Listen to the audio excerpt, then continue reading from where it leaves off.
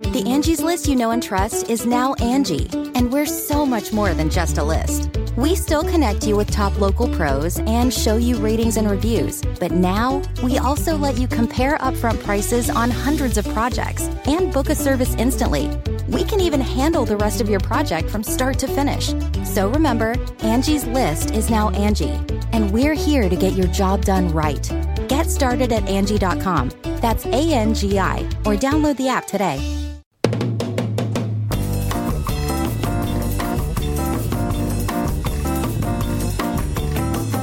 It is Thursday, September 19th, and live from the Chicago Sun-Times Chicago Reader Studio on Racine Avenue, this is the Ben Joravsky Show.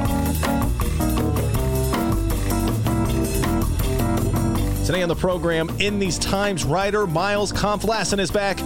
Union man and pension guru Jeff Johnson of IBEW Local 9, and we welcome David Feller and Illinois State Rep Jaime Andrade.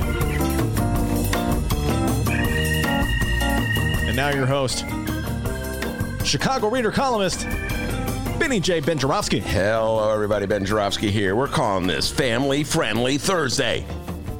And here's why. First of all, before I get down to that, great news, everybody. I brought my newspapers. That's correct. Remember yesterday I forgot my newspapers? I was like, oh, my newspapers. I need my newspapers. D, what's it with me and newspapers, all right? I've been trying to figure that out for years. I love newspapers, and all the millennials make fun of me. Oh, man, they're so old-fashioned. And yet I love them. Look at all the newspapers. I got a Tribune. I got two Sun-Times. I got a New York Times. And my beloved Reader just came out. So I got newspapers everywhere. But I brought them yesterday. I forgot them today. I brought them. Everything's good in the world. And what did I discover in the newspaper? Well, this is what I want to talk about. Reefergate. Ooh. My beloved cool. Right one, home delivered as always, Chicago Sun-Times, has a update on Reefergate. I talked about it yesterday. I may be the only person in the city of Chicago talking about Reefergate, D, and this has to do with the decision by the city of Chicago, the Lightfoot administration, not to allow cannabis dispensaries. How about that? That's what you call it, D, cannabis. Not reefer, it's cannabis, okay? That's what the grown-ups call it. Grown-ups call it cannabis. Remember Kelly Cassidy? Ben, I don't call it reefer. Call it cannabis. Okay. More likely to pass if people think of it as cannabis. Anyway, as you all know, everybody, the state of Illinois, in its infinite wisdom, passed a law allowing people to buy reefer, recreational reefer, all right? You don't have to have a medical excuse. You could just go buy it. So now the decision is which towns will permit reefer stores in there, and where will they put them in there? It's a big issue. Was it Naperville that voted no? I believe so. Well, Naperville, we need more study. Naperville, thinking about it. Okay, that's your decision, Naperville. Good for you guys. You're really cautious. Anyway, equally cautious is Lori Lightfoot, and yesterday we talked about this.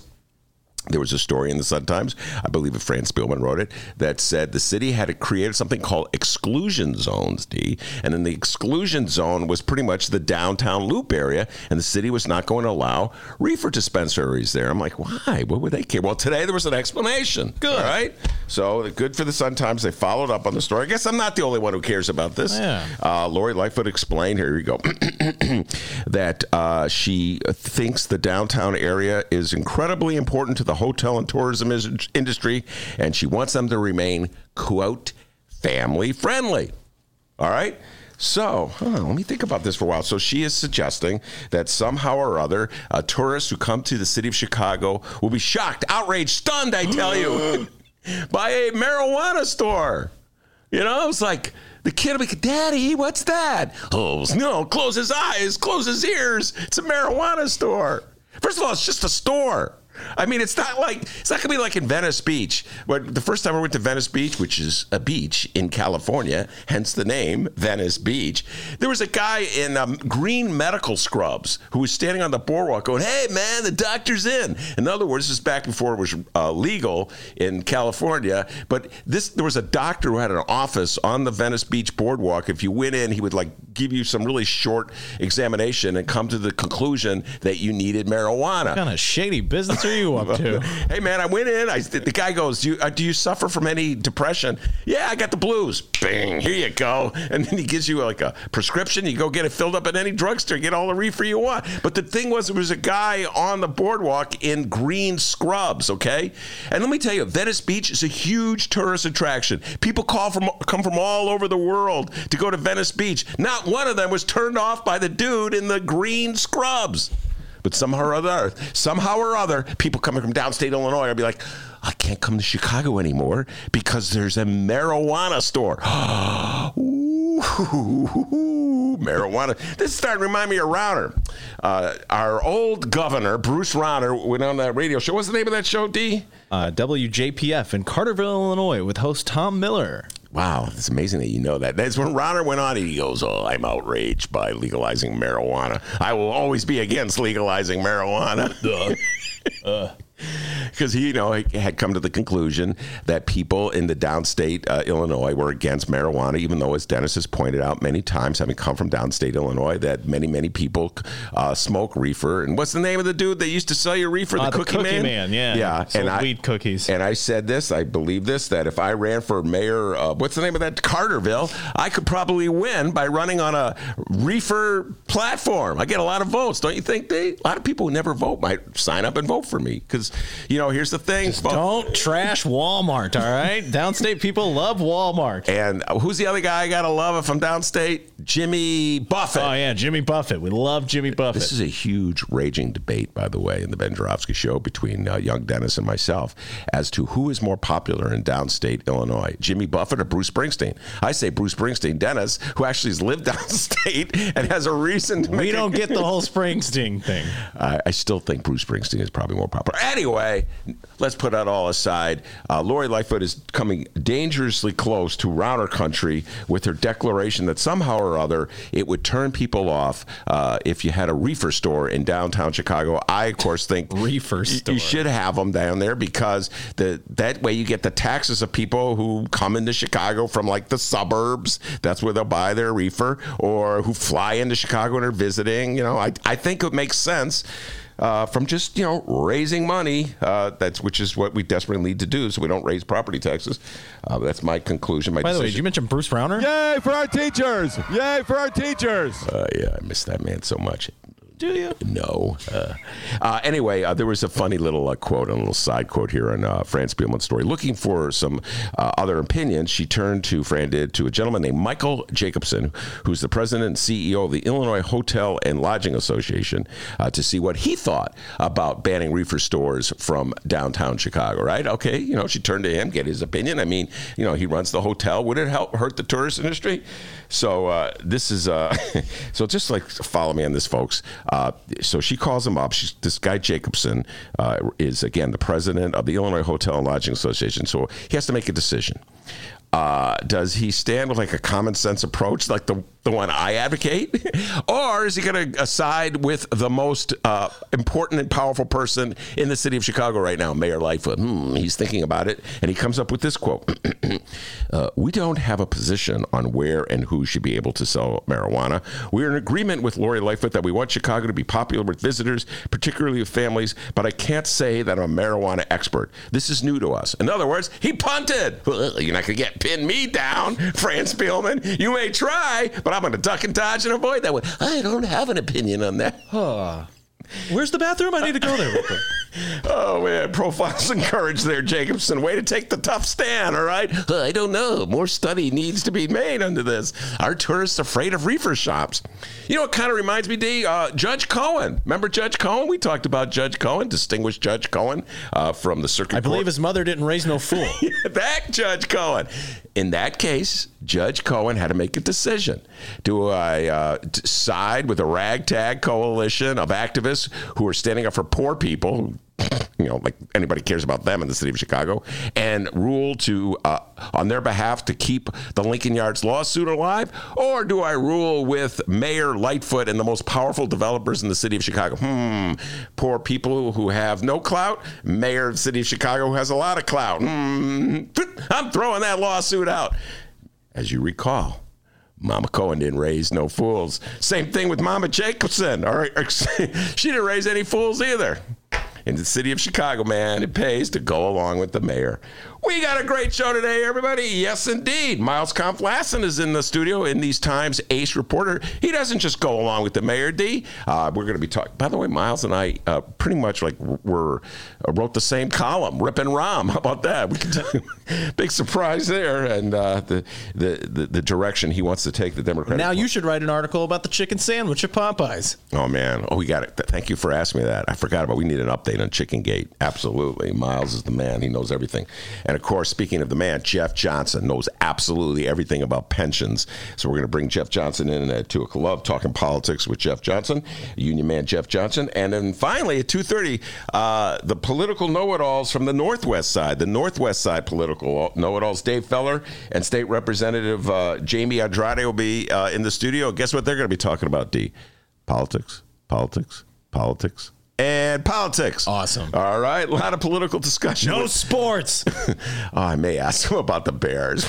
Oh, man, I bumped into one of the Sun-Times editors. He was weeping. He was weeping about Mitch Trubisky. He sucks. I'm like, could have told you that. Anyway, all political, no sports talk. Yeah, right, come D? on, yeah. All right, very good. And before we get down to any of it, the doctor with the news. All right, everybody, we begin with what's happening in Chicago and or Illinois this afternoon. More details have emerged from Wednesday's city council meeting.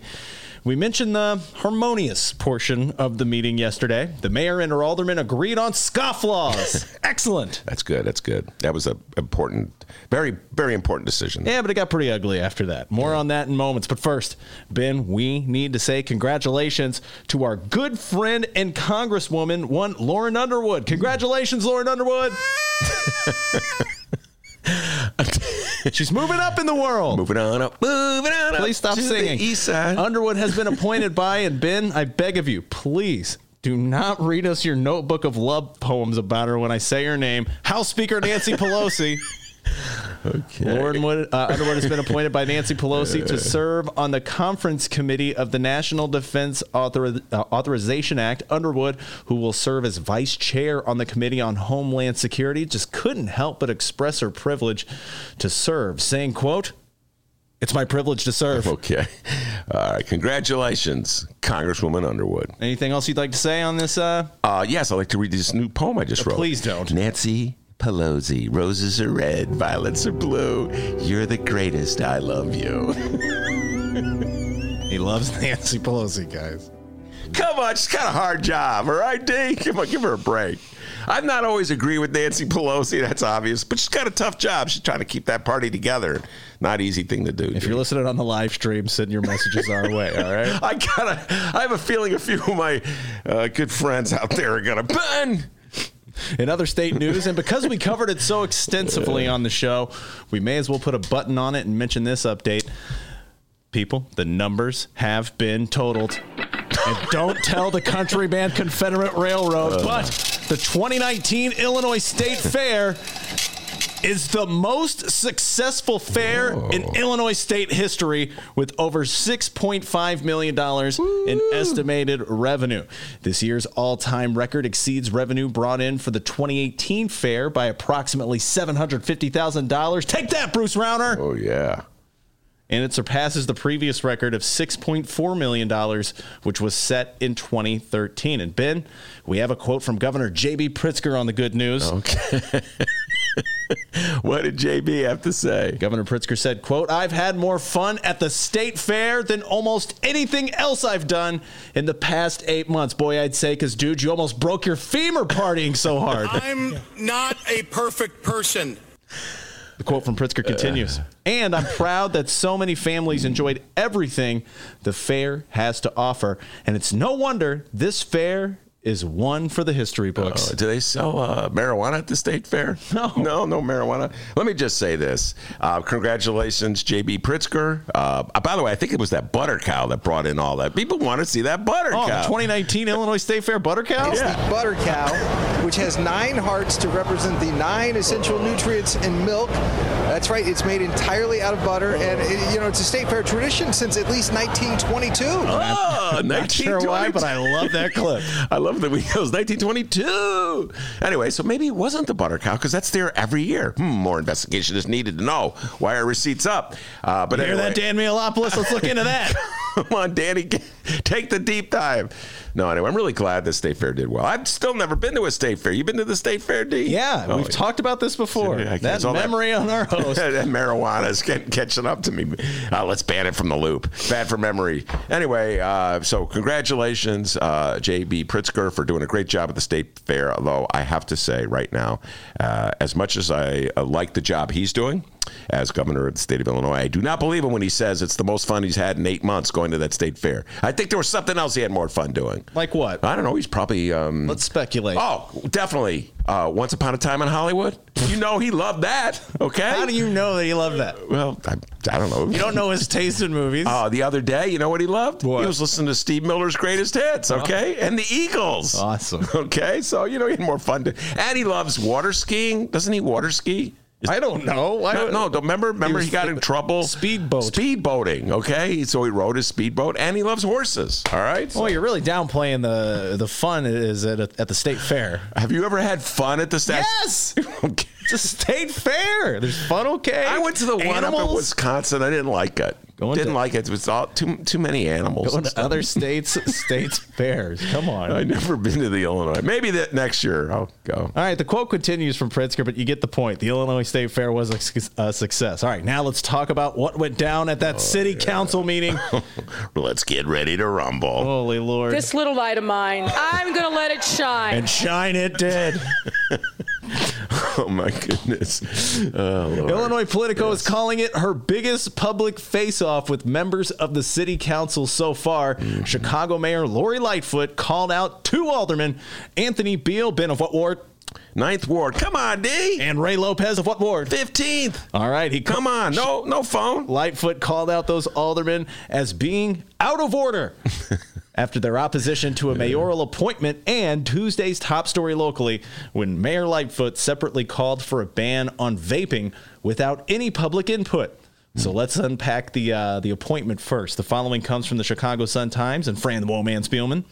It started when Beal and Lopez exercised the right of any 2 aldermen to put off a vote on Lightfoot's appointment of James Ruddick Jr. as an alternate member of the Zoning Board of Appeals that will play a pivotal role in deciding where recreational marijuana can be sold in Chicago. Ben, you were just riffing on that. Yes, absolutely. Let's sell it downtown. Hey, Ruddick, are you listening? Sell it downtown. When Beal rose to explain his decision to hold up the appointment, Lightfoot ruled him out of order because Zoning Committee Chairman Tom Tunney was still reading his committee report, and Fran Spielman killed it on this piece. Go check it out, people. She actually has the verbiage from when it happened here. Lightfoot said calmly to Beal, "Can you let him finish? I don't believe he's finished, sir. Alderman, please take your seat and let Alderman Tunney finish in. Then you can stand and have your objection. Please, you're out of order."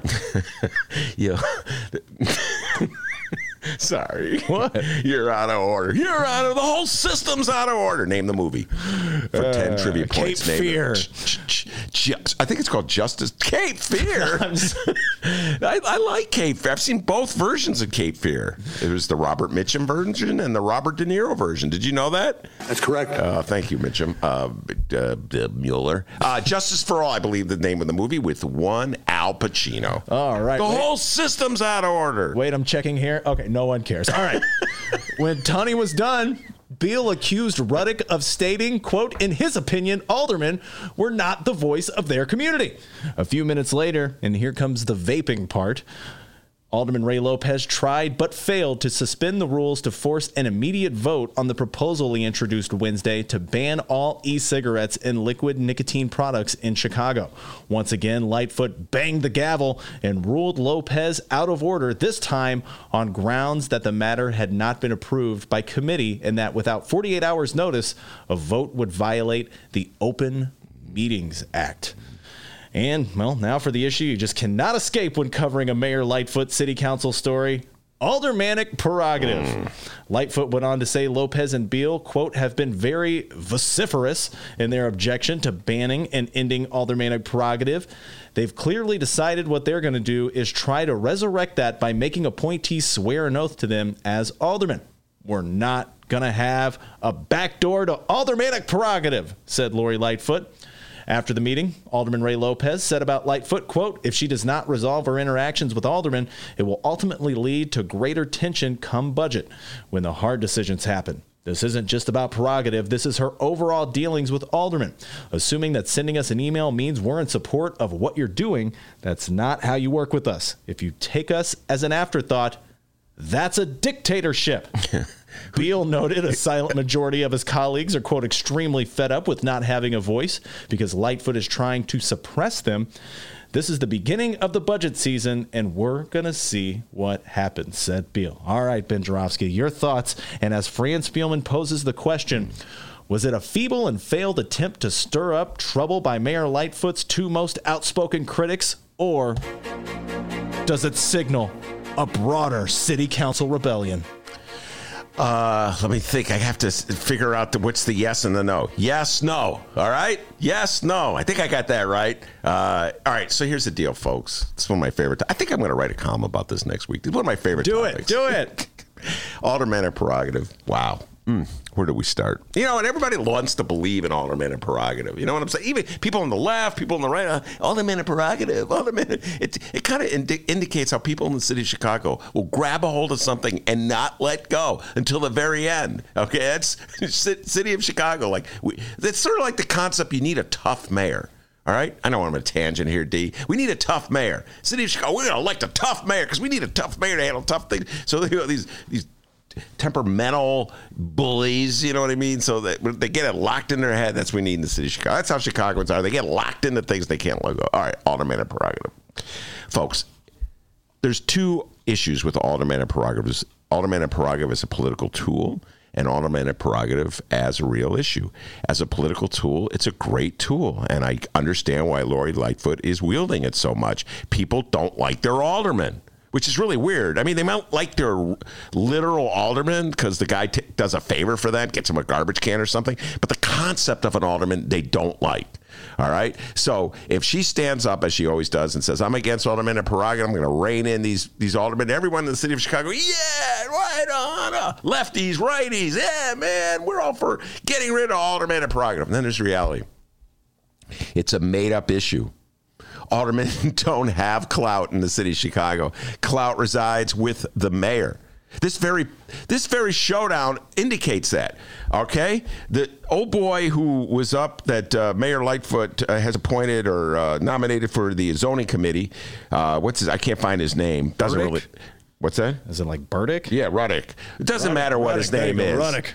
If you get nominated by the mayor, any mayor, to be on any body, essentially you've sworn an oath of allegiance to that mayor. That's what it's all about, folks, in the city of Chicago. Your first allegiance is to the mayor of the city of Chicago. That's a tradition that's been passed on from Daddy Daley to Baby Daley to Rahm and now to Lori Lightfoot, okay? So one of the things you have to swear an oath on if you're going to be an appointee by Lori Lightfoot is that you must be against the notion of aldermanic prerogative.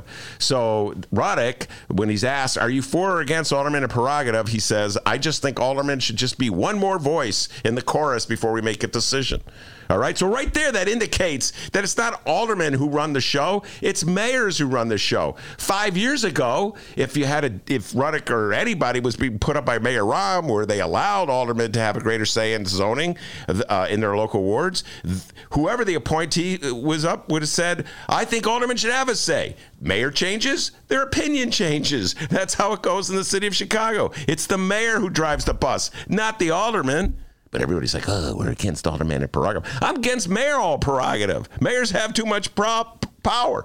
I can't think of one decision in the city council, and folks, I urge absolutely everybody to send it in which aldermen rallied around a local alderman in the face of opposition from the mayor and outvoted the mayor. Can't think of one. You know why? Because they don't exist. Know why? Because this is a made-up issue. You know why? Because it's easier to pound away at the piñata of a made-up issue like aldermanic prerogative than deal with something like, the budget deficit, or, $1.3 billion to Lincoln Yards, or, $1.1 billion to 78.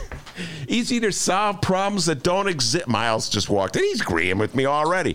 It's easier to solve problems that don't exist than to solve real ones. So, D, do I think the other aldermen are going to stand with Beal and with Lopez? No. Why? Because it's the mayor that drives the bus, not the aldermen. Now, do I think that the other aldermen are sympathetic to Beal and Lopez? Yes, but their conversations are going like this, D. Raylo, I'd love to be with you on this one, but I need the mayor's approval for this deal in my ward, so I'm going to have to let you wear the jacket for it. But you're doing a good job. It's like, I know this from firsthand knowledge. All those years in the 90s and the 00s when I've been railing and ranting against Daley or Rahm and all these... the good liberals of Chicago, Ben, you keep fighting the good fight. I can't join you because I don't want to get the mayor mad at me, but you keep saying what you're saying. So, phony issue, aldermanic prerogative, and you're being taken in as suckers and saps, Chicago, by falling in line behind you. Jarofsky's on fire today. Miles, I disagree. Cool off there, buddy. Also, once again, send your, if you disagree with Ben Jarofsky, send us your mail at BennyJShow@gmail.com, by the way, is our email address. We don't give that out enough. Yeah. BennyJShow@gmail.com, at BennyJShow. Aldermanic prerogative is just like ketchup on hot dogs. One of those phony issues that Chicagoans. Okay, Jarofsky. Okay. Ketchup on hot dogs. You're doing the ketchup on. Okay, we don't want to get anybody too upset here. Miles is outraged by that one. Fan. He's never been a big ketchup fan. But it's not like a Chicago thing. It's like you don't like ketchup and hot dogs. It's not like because you live in Chicago. All right, so there you are. Some updates there on what's going on locally, statewide. Hey, congratulations on that state fair, huh? Oh, I thought you were going to play something. No. Really, yeah, it's great. We made $6.5 million, and the Butter Cow brought it in, and J.B. Pritzker's happy, so I'm happy. And next year, D, I'm going to go to the state fair. Oh, I was going to say, you're lying. Maybe. All right, hey guys, you can get the inside scoop on all things Chicago Bears this football season with the annual Sun-Times Bears magazine. Ben, have you read this thing yet? Yes, I love them. I have it. Of course, I'm a Bears fan. I was a little disappointed that Sun-Times had their big Bears party when we were doing our show. Oh, yeah, I know. I mean, people like cheering and laughing. Well, it was right before the first game, and they're like, we're going to win the Super Bowl. God, guys, I'm going to just break it down to you. The most important position on a football team is quarterback. I hate to be the bearer, no pun intended, of bad news, but the Bears have a pretty mediocre quarterback. Hate to say it, but it's true. Yeah, they always have. Dive into features of players. The punky QB back in 1985, Jimmy McMahon. Wow. All the way back then. I believe I was 2 years old. Sid Luckman in 1941 or whatever, all right? God, you have to go all the way back that far. Yeah, it's true. It's sad but true. Dive into features of players, coaches, games, and plays, and get excited for the 100th season of football. This collectible magazine is just what you need to get ready for this football season. You can order your copy of the magazine at suntimes.com/CST shop. That's suntimes.com/CST shop. Don't go anywhere, because coming up after this break, Miles Kampf-Lassin is in the studio. Okay, not seeing a chicken sandwich. That's okay. Chicken update. One day we'll get a chicken sandwich with the update, but that's fine. And after this break, we're going to talk with them. Don't go anywhere. It's the Ben Jarofsky Show, live from the Chicago Sun-Times. Attention Chicago innovators and creators, 2019 Chicago Ideas Week is coming soon. October 12th through the 17th, this annual Ideas Festival is back, and it's the largest, most affordable Ideas Festival of its kind. They bring in hundreds of thought leaders from around the globe and some local to share ideas and spark action all across Chicago. To get a better idea of what to expect, here's a bit of audio from last year's Chicago Ideas Week with special guest and Chicago comedian Cameron Esposito. Everything that I have ever tried to do has had had two motivations. One is I really do believe in trying to create social change, and then the other one is I'm scared and alone too, so I would like for you to join me. You know, every job that I have, I try to make sure to hold the door open. That's like my motto for like if I get through, you're coming with me, and I believe in that wholeheartedly, and especially if I have more privilege than you, like I'm holding the door open for you even wider. October 12th through the 17th, it's 2019 Chicago Ideas Week. Tickets go on sale to members on August 22nd and to general public September 10th. Once again, if you're an innovator or creator in the city of Chicago or even outside the city, you must join us for Chicago Ideas Week, October 12th through the 17th. For tickets and event information, head to chicagoideas.com. That's chicagoideas.com, and we hope to see you October 12th through the 17th for 2019 Chicago Ideas Week.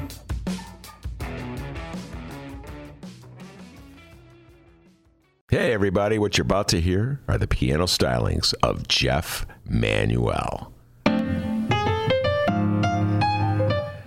Man, listen to Jeff go. Jeff Manuel has been playing piano around Chicago for years. He's played for conventions, for celebrities, played in basement bars with blues bands. He's played at prestigious social clubs, fine restaurants, and in the intimacy of private homes. Book Jeff Manuel at jeffemanuelpianist.com. Don't worry, I'll spell his name at the end of this commercial. You know what Chicago Magazine said?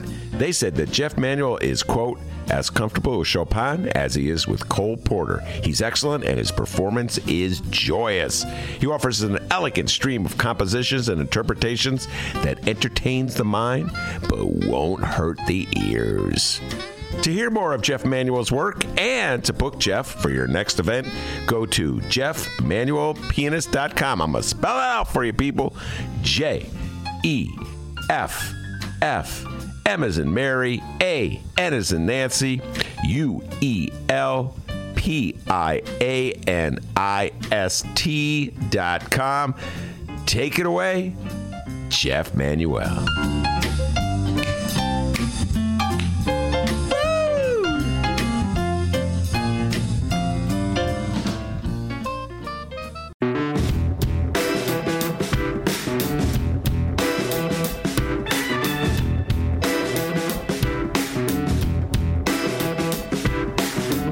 Welcome back to the Ben Joravsky Show, live from the Chicago Sun-Times. Miles Kampf-Lassin in the studio in these times, columnist, writer, Jacobin writer, columnist, award-winning journalist. But in the Ben Joravsky Show, the first question anybody ever asks when Miles walks into the room, hey, man, what's going on with that chicken story?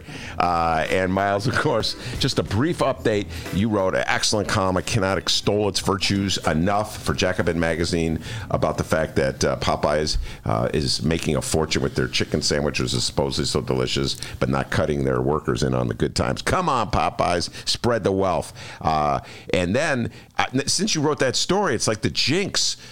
I can't find that chicken sandwich. It's just, as a journalist, I want to taste it myself. Yeah. So what's the scoop, man? Could you get this sandwich, yes or no? Well, it might surprise some listeners to know I do not have an inside line on Popeyes. This guy's like, this story, man. He just won't let it go, will you, Ben? Well, what I have heard, though, from some people is that there are some locations in Chicago where you can still get it. I do know that the one on Diversey in California, that's kind of my go-to Popeyes.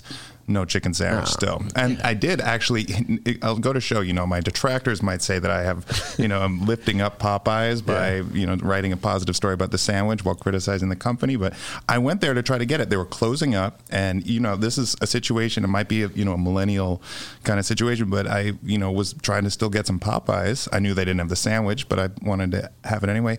So they said drive through, and I was on my bike. And so I tried to go through. They let me order. Once I got to the window, no service because I'm on a bike. So they're, Whoa, wait, discriminating against people that don't drive cars. I thought they didn't want people driving cars. So I tried to go through on my bike. They say no. Wait, time out. So if I had an inside line on Popeyes, I think they would have served me some chicken. Right, they didn't give me the chicken. I did not. Is that a policy for all fast food restaurants? If you're on a bike, you can't go through the drive-thru? I guess so. I did it once. They White Castle did it once for me in 2007. You remember? I remember the date well.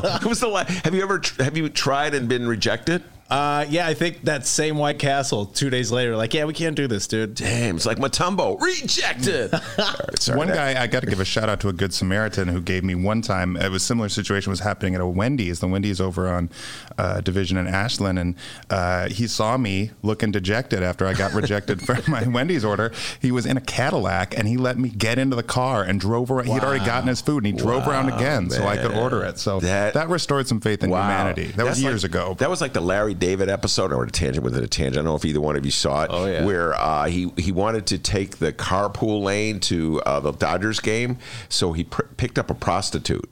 And he paid her just to sit with him. In the carpool lane. You saw this one? Yeah. That's hilarious. You see that one, D? Mm-hmm. It's hilarious.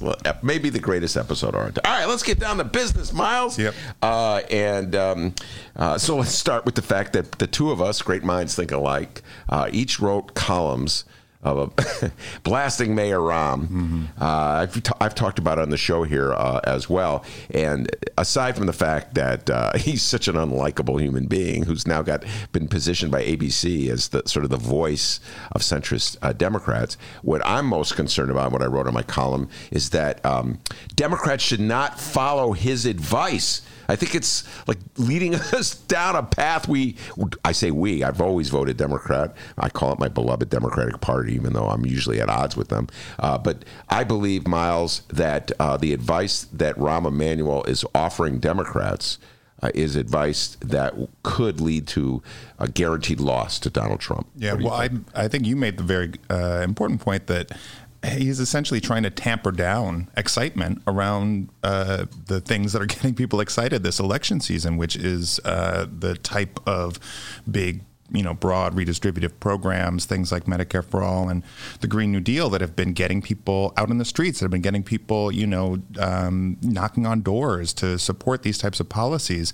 Instead, what he's proposing is, for one thing, a much more tepid approach to public policy, which would be things like strengthening Obamacare, which is never actually really explained, and casting off these more, bold, transformative policies in order to not scare off this mythical, maybe Republican, maybe could turn Democrat voter somewhere in the suburbs of Pennsylvania or something. That's constantly been the cudgel that has been used by these centrists to say, nope, don't go too far because you're going to turn off those people.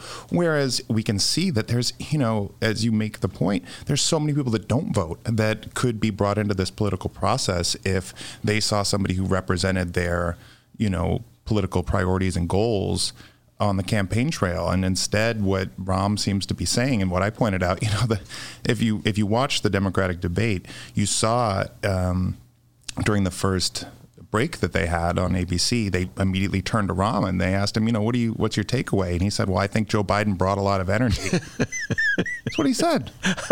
So I know I'm not alone. I mean, clearly Joe Biden is still high in the polls. Yeah. I'm not saying he's cratering or anything, but it's difficult for me to imagine that you look at that and you think anything other than this guy's in the bag for Biden. And it's because his lane has narrowed so much, right? Because the only top contenders right now are Warren, Sanders, and Biden in terms of like consistently polling high. So where else does he have to turn other than to go with Joe? It does kind of remind me of those moments. Dark humor about like Yugoslavian, this is way before your time, but like Yugoslavian politicians extolling Tito as the guy was like he was dying. It was a long, slow death. He was very old. He had amputations. But the president is looking in great shape. And Rahm. Now, putting aside cheerleading for Biden, which I don't mind as much, I'm more concerned that and you put it very well. Like there's issues that make voters enthusiastic about how government spends its money and directs its energies and intentions. And the one on top of the list is healthcare for all. It is just such a fundamental issue that unites people. I know there's people who are nervous by the what could come from it. I know there are some extremists who don't believe government should have a role in healthcare. But I got to believe most people in this country, Dennis and I talk about this all the time, this is an issue that unites people from Chicago, downstate, etc. And the Rahms of the world are really trying to drive the Democrats away from that. Who, in your opinion, is sort of winning this battle, this internal battle in the Democratic Party? Well, there's no doubt that the left is winning in the issue of health care. By and large, we can see in polls that show that that 70% of the American public is now on board with universal health care. That includes 83% of Democrats. That's overwhelming. That shows that people are ready for this. That's what they want, and they're sick of half measures that has been consistently what's been offered by the political establishment. Also, we see that even groups like Third Way, which is this corporate-funded centrist Democratic think tank that recently it was revealed that the Koch brothers were funding, but this has been one of the key think tanks at the heart of Democratic policymaking for decades now.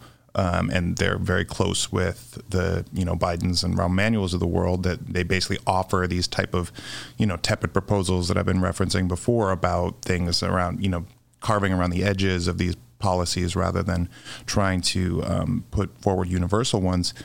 They even now are in support of a public option, which they were not before because of how far the pendulum has swung to the left. They're still, they're cynically doing that in order to resist a move towards full universal health care. But even that shows, and Joe Biden is talking about a public option. That couldn't even get passed under Obama because of people like Joe Lieberman, who, did everything in their power as Democrats supposedly to block it from happening, and instead really solidify this private health insurance market that, as we've seen, there's no way to make a private health insurance company provide health care when their primary motivation is increasing their profits.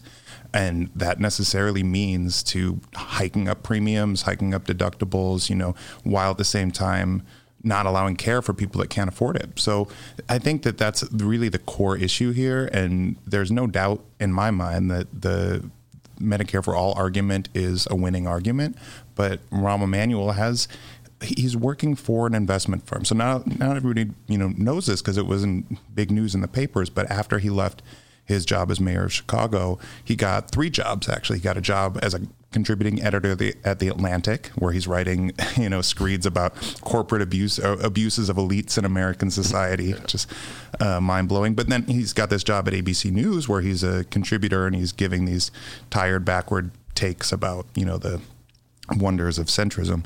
The other job he got is an investment bank, and that investment bank, he's talked about it. He works directly with clients, and a number of the organizations he works for are in the healthcare industry, and they are making money off of this private health system, and they stand to lose tons of profits from a Medicare for All system that would effectively remove that profit motive from providing healthcare to the American people. So he has a personal interest and stake in this fight too. It's not just ideology. It also comes down, I think, to where he personally stands to lose money, because Lord knows he made $16 million in just a few years when he was an investment banker working with Bruce Rauner, as we know.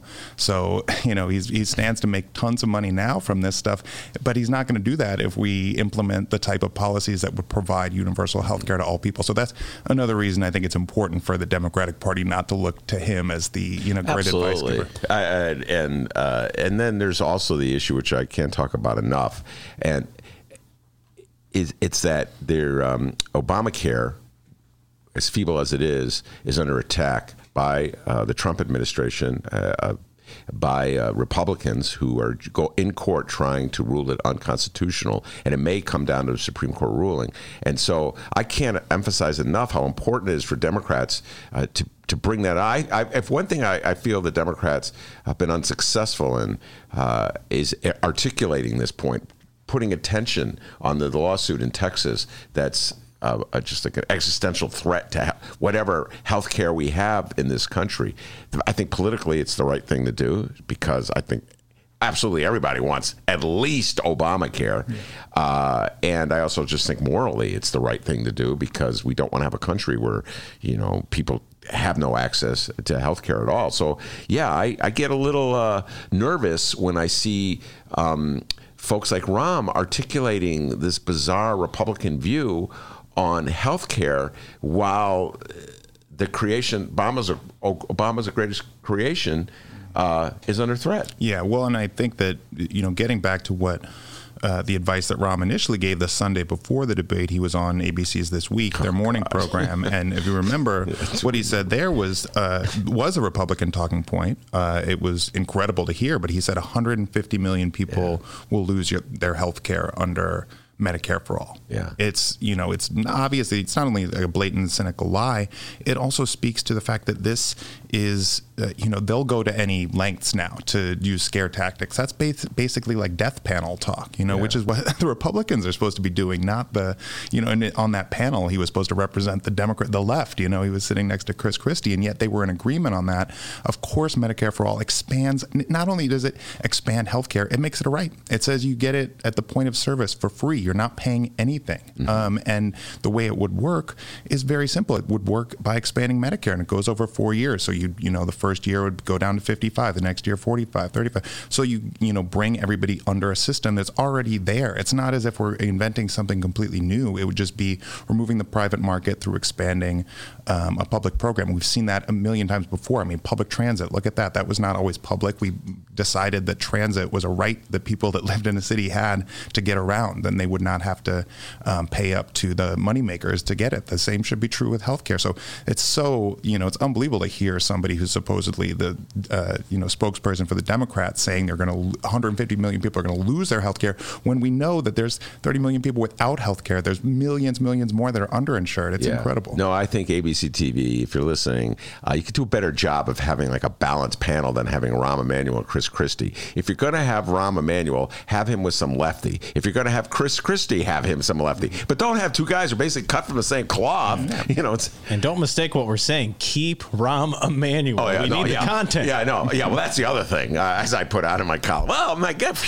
He's back. I'm back in business. But, all right, let's get down to shift topics here a little bit and talk about the GM strike, which has been going on since, I want to say, I've lost track of time. Monday, okay. Well, technically, the end of the day on Sunday. Sunday, yeah, that's when I first saw it. Explain what's going on with GM.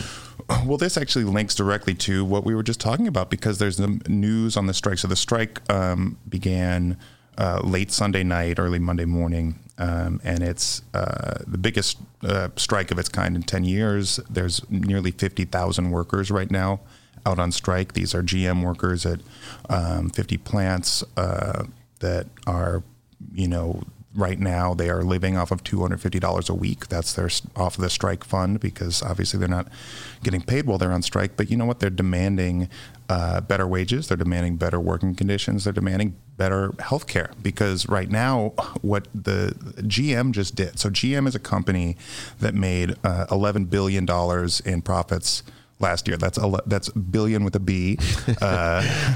Billion with a B, which rhymes with P. Yeah, and over the past 3 years, they made $35 billion in profit. So this is an incredibly profitable company. This is not the same GM that was, in 2007, 2008 on the brink of bankruptcy when they got propped up. When that happened, and back in 2007, they made a number of agreements, basically concessions the workers did to allow a two-tiered system. That basically means that the company can pay different amounts of money depending on people's seniority, where they are in the company. That also, they started to increase their temp workforce. So there's a lot of temp workers working now. And they made a number of concessions that they're now trying to win back. One of them apparently is reportedly we don't know exactly what is being offered. They're not being totally public with their bargaining right now, but they say they're trying to move up from employees paying around 3% of their health care to paying 15% of their health care. We know also that employees generally pay upwards of 25% of their salary going into, or their income going into healthcare costs. When people like Rahm Emanuel and Joe Biden make a case that people want to keep their health care and that they get good, they love their health insurers, that is, it boggles the mind when you think about how much people are already putting up their own money just to keep basic health care. And right now, these workers, these nearly 50,000 workers, were just stripped of their health care in a moment because their employer decided, you're on strike, we're not going to pay your health care anymore. So, these are people demanding basically better working conditions while their company is making billions of dollars in profits. The CEO is making nearly $22 million a year in salary, the CEO, Mary Barra. So, they clearly have some money to throw around, yet it's not being distributed to the workers. And as a result, they were all just stripped of their health care. They're now paying through COBRA because they cannot get employer-sponsored health care, the same type of health care that Rahm Emanuel and Joe Biden brag is so great and that people want to hold on to. It turns out they can't, and under Medicare for All they could. So that's, I think, an important element of this strike as well. Well, and this gets back to another talking point that has been articulated by some centrist Democrats in these debates, which really infuriates me, and that is that they are standing up for unions when they say they're against Medicare for All, because unions have fought hard to negotiate for health care plans, and so they don't want to throw those union members under a bus. As you can see, this is ongoing negotiations.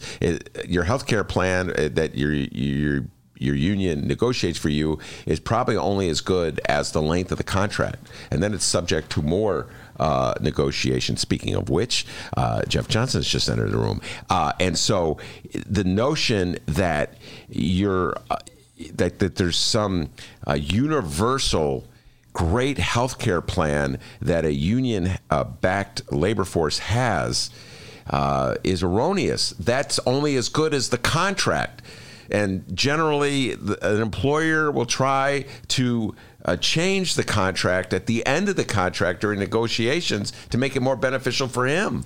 So this notion that somehow or other you're standing up for unions by being against a health care plan for union employees is just so ridiculous and absurd. I wish Democrats would stop articulating And to me, it's such a strange reading of history, because this is not, a private employer-sponsored healthcare is a fairly new phenomenon. Well, I mean, it kind of came to be during World War II when there were restrictions on negotiating over actual wages. And so the primary objects of negotiations became other issues such as healthcare, and through that, the non-unionized workforce tried to follow suit, because, as we know, unions set the standard for wages, for working conditions, for benefits, for all of these things. So, the unions would negotiate better healthcare plans because they couldn't negotiate over wages. The private workforce a non-unionized workforce would follow suit.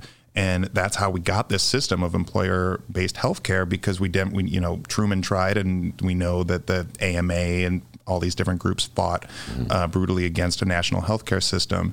And so we've been left with this clearly completely inadequate system for providing healthcare to workers, to all people.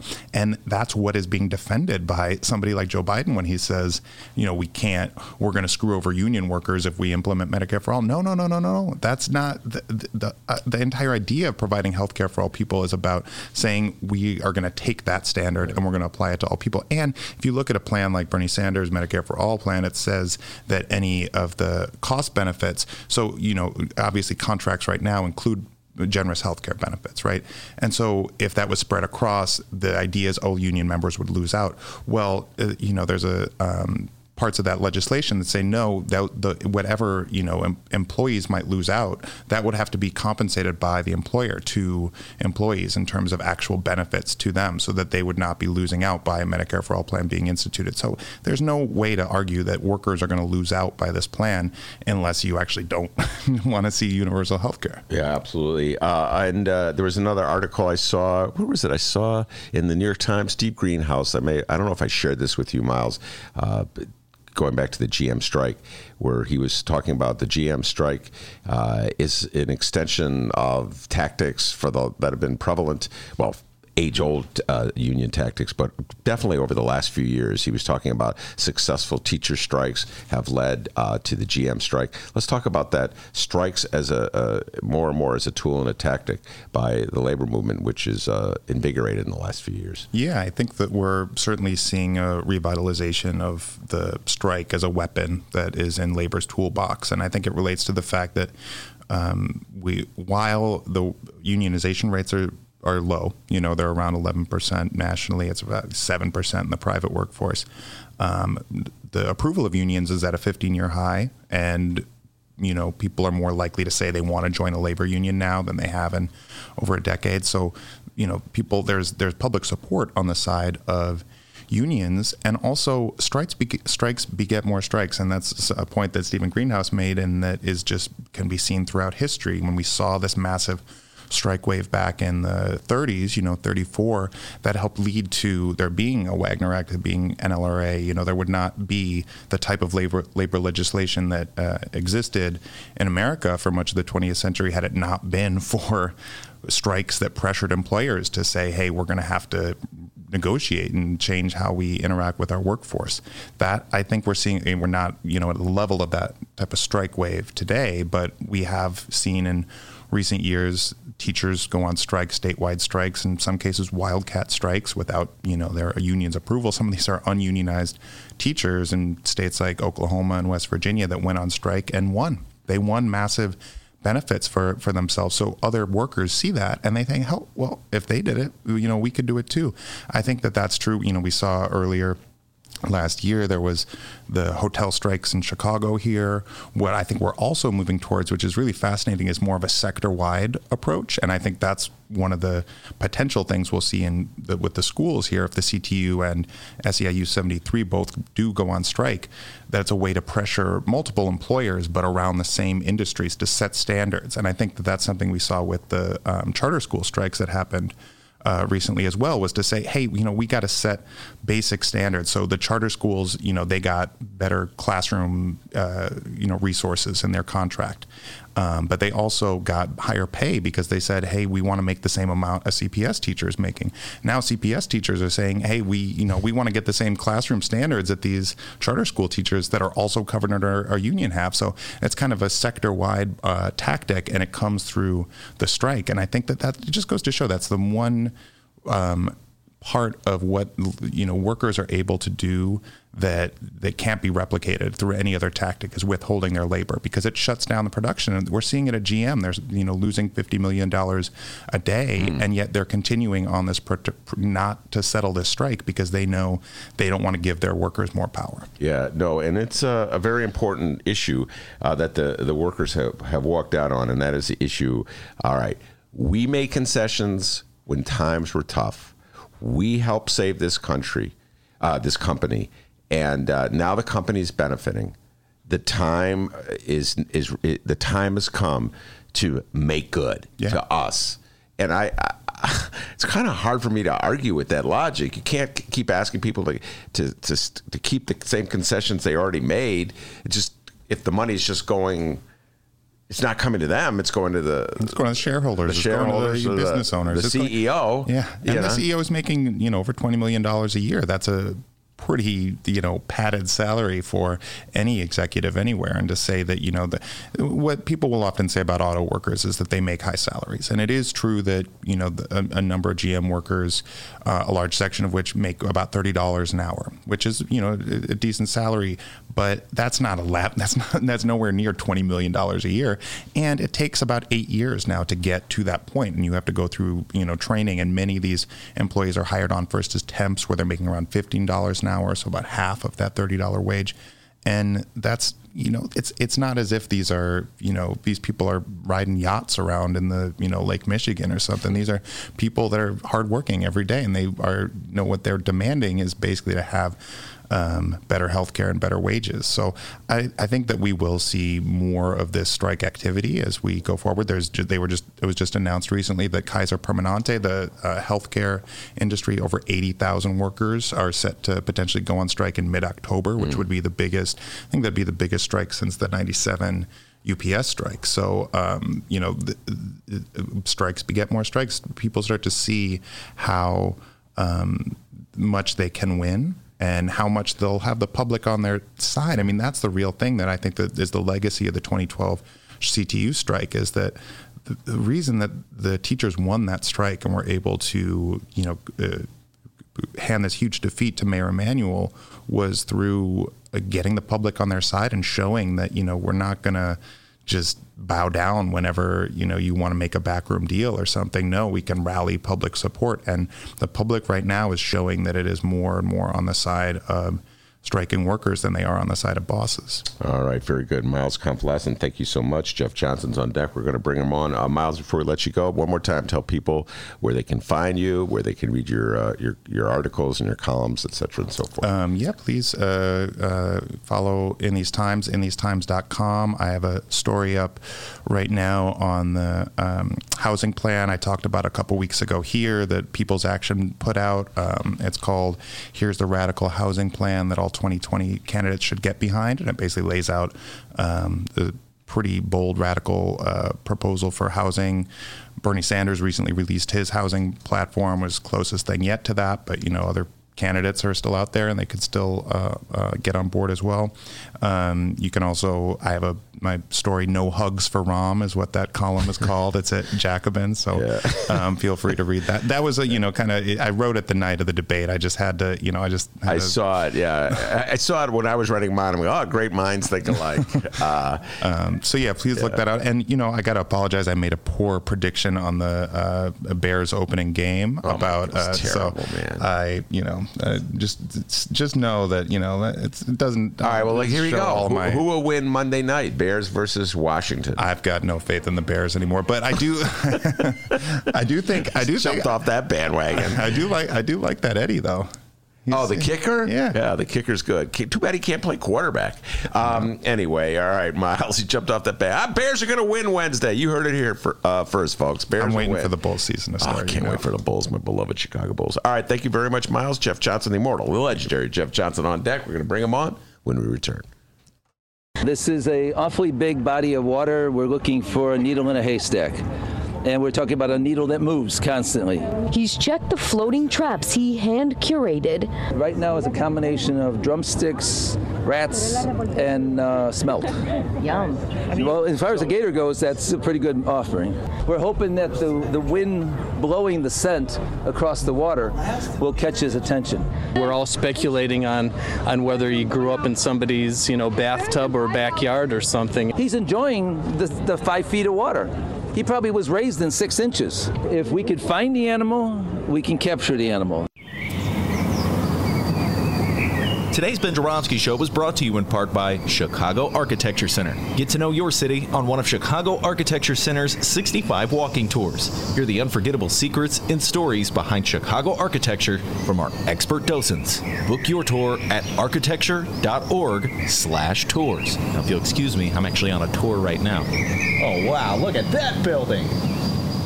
Get a special discount for Illinois residents from July 15th to August 15th. All Illinois residents get 50% off select walking tours. Visit architecture.org/IL-resident. When you lose a loved one whose wishes were to be cremated, Chicagoland Cremation Options provides your family a dignified and affordable cremation service. Chicagoland Cremation Options helps you bypass the expensive overhead of a funeral home or cemetery by streamlining the cremation directly. It saves you sometimes thousands of dollars. Chicagoland Cremation Options Crematory, just south of O'Hare, 5 minutes west of Chicago. It's a family-owned business operated by my good friend Douglas Klein. You can find them at ChicagolandCremationOptions.com. One more time, ChicagolandCremationOptions.com. All right. Read the Chicago Reader to get up to speed on what's what in Chicago. Culture, food, arts and entertainment, weekly concert listings, weekly event listings, the environment, travel. I can continue, but you get the point. And for all of you Chicago political junkies, raw weekly columns on real city politics from Maya Dukmasova and our very own Ben Joravsky. The Chicago Reader, free to the public in newsstands throughout the city and online at chicagoreader.com. Read it now and be a more informed Chicagoan. Ladies and gentlemen, my first guest tonight spent 3 terms in Congress, 2 terms as mayor of Chicago, and as the former chief of staff to President Barack Obama. Please welcome to The Late Show, Mayor Rahm Emanuel. What are the stakes at this stage of the campaign? We're still 16 months away from the election. We're still 6 months away from the first primary. What do you think of having debates this early? Is it a good idea? Yeah, I think, first of all, take a look at Joe Biden. I think the debates are going to make him a better candidate. And if not, he's not going to be the nominee. But I do think the Now, why do you think that? Because he'll build up a callus? Because he's getting slapped around out there. But he has got... Well, here's the way they slather him with blood and they throw him into a pit of piranhas out there. Yeah. I'm not saying that he can't hold his own. What I'm saying is that they are going for him hard. Here's the thing you got to know. Yeah, they are. But that's good for Joe because he has to prove he can take it because it's not like Trump's going to go easy on you. Mm-hmm. And the second is, if you can't handle the campaign, trust me, it's not like it gets easier in the Oval Office. Mm-hmm. Okay, so how you campaign is how you govern? Now, if you can't handle the campaign, is the best preparation because that in the Oval Office, it is all incoming 24/7. I mean, Kennedy had this great quote: "When you're president, you have to choose between bad and worse. You got to be able to take it constantly. It's coming at you at every way. You got to have really an excellent chief of staff, really good chief of staff. That's number one. Okay." All right, hour number 2 of your Ben Joravsky Show for Thursday, September 19th is just moments away. How about that Mayor Rahm clip? By the way, Rahm, what did you do over the summer? I just biked around Lake Michigan, nearly 1,000 miles. Oh, wow. Very impressive. All right, the show's about to start here, but first we need to thank the following unions for sponsoring this program. First up, it's the International Association of Machinists and Aerospace Workers, Local 126 in District 8, the International Brotherhood of Electrical Workers, Local 9, the International Union of Operating Engineers, Local 150, and the Chicago Federation of Labor. Hour number 2, let's go.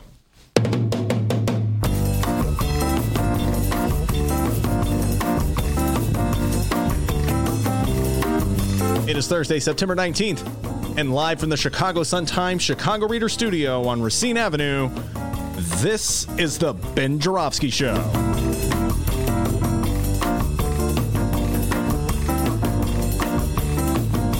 In this hour of the program, union man and pension guru Jeff Johnson of the IBEW Local 9 is back, and we welcome David Feller along with Illinois State Rep Jaime Andrade.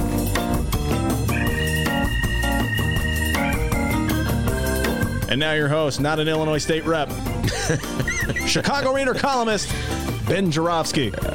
Jaime Andrade and Dave Feller will be in the studio pretty soon. The Northwest Side political know-it-alls. Can't wait to have him back. It's been a while. Jeff Johnson, the man, the myth, the legend, the pride and joy of Lane Tech High School in the studio, knows more about pensions than anyone alive. I'm going to grill him. I don't know about that. I'm going to we're going to take the deep dive on pensions. You scare me on that. And so we got Jeff Johnson sitting there. He's a huge, for some reason I don't understand this, Denver Bronco fan. Yeah. I'm not feeling that at all. I'm a Bears fan, even though I really frustrated with their quarterback, Jeff. This quarterback thing is worse than the pension crisis in the city. Well, that's what I mean. Bears fans, if you ask their priorities right now, Chicago Bears, crime, pensions. Yeah. Wait, just before we go to D's got an update, but before we do that, you're from Chicago. You went to Lane Tech. Guy, yeah. Chicago through and through. What I think was, as a young age, I was always, if you said up, I'd say down. And my dad was a big Bears fan. And if you look at the timing of it, I was probably 4 or 5 when Elway was a rookie. I latched on to the Orange Crush Broncos, and ever since then, I was a season ticket holder for Denver Broncos for Wait, you live in Chicago? 6 years. You would commute? I'd go out there on the weekends, but 4 kids and. That's insane. Yeah. Okay. Well, when Southwest was $59 flights each way, you could kind of pull it off. All right, we're not. Dennis always gets mad when we talk sports, but the first time I ever saw Jay Cutler, he was in a Denver Broncos uniform. I was with my friend, and we were actually at the bowling alley. I go, this guy is really good. He was the next Elway until he had it was a losing record his entire pro career. He was the next Elway until he wasn't the next Elway. Exactly. There's only one John Elway, and I was rooting for Elway in the Super Bowl against the Packers. There you go. Because I cannot stand the Green Bay Packers. But I love you cheeseheads up in Wisconsin. Don't get me wrong on that one. All right, D, what you got for me? I'm more of a Brian Greasy guy myself. There you go. Greasy. Wow. Good for knowing that. There's a good chunk of football, like the early 2000s, I know a lot of. All right, for 10 trivia points, who is Brian Greasy's father? Oh, come on, this is a softball. Oh, Jim Greasy. Oh, my God. Come on, man. Jeff Johnson, take it away, please. Oh, I didn't know the dad's name was Greasy, but I blanked at the Miami Dolphins quarterback. That is correct. Bob Greasy. Bob, there you go. Played his college football at Purdue. Come on, boys. Let's get in the game. All right, non-sports fans, hang tight. Don't tune out, okay? Just lost all your followers. Just don't tune out, okay? We got a lot of political 2019 current stuff to talk about, okay? 7:20 a.m. All right, so yesterday it was the city council meeting, and boy, that got ugly. Tonight is Lori Lightfoot Budget Town Hall number 3. And it's going to be at George Washington High School. It starts at 6 p.m. And people, you'd better believe we'll be covering it on tomorrow's program. I'm going to ask you guys here, anything you're expecting from tonight's budget town hall meeting? What am I expecting or what do hoping? I want? What are you hoping to hear? Lori Lightfoot stands up and says, I am not going to raise property taxes. I'm going to find more progressive forms of revenue. No more property taxes. That is killing people in the city of Chicago, Jeff Johnson. And I know you're in the front lines of this because you got to deal with pensions. But property taxes are really slamming people hard. And so, wait, she's going to say that, and then she's also going to follow it up with no more TIFs. Yes! Right? Exactly. Oh, man. No, man, listen, here's the dilly with the dally with the TIFs. And I've already put this out here. I've said this on the show. I put it in the... Listen, if people aren't going to complain about them, then my advice to Lori is just to create more and then use the money created by the TIFs to pay off the obligations. If people are going to pretend that it's not a tax hike, Jeff Johnson, if people are just going to go along with it, and then and the aldermen are going to go along with it. Aldermen will vote for any TIF deal you put in front of them. But if you put if you say, we're going to raise property taxes because we have to pay police and fire pensions. These people are first responders. They stood in the line. They exposed themselves to risky situations. So we're going to take care of them by raising your property. Oh, no.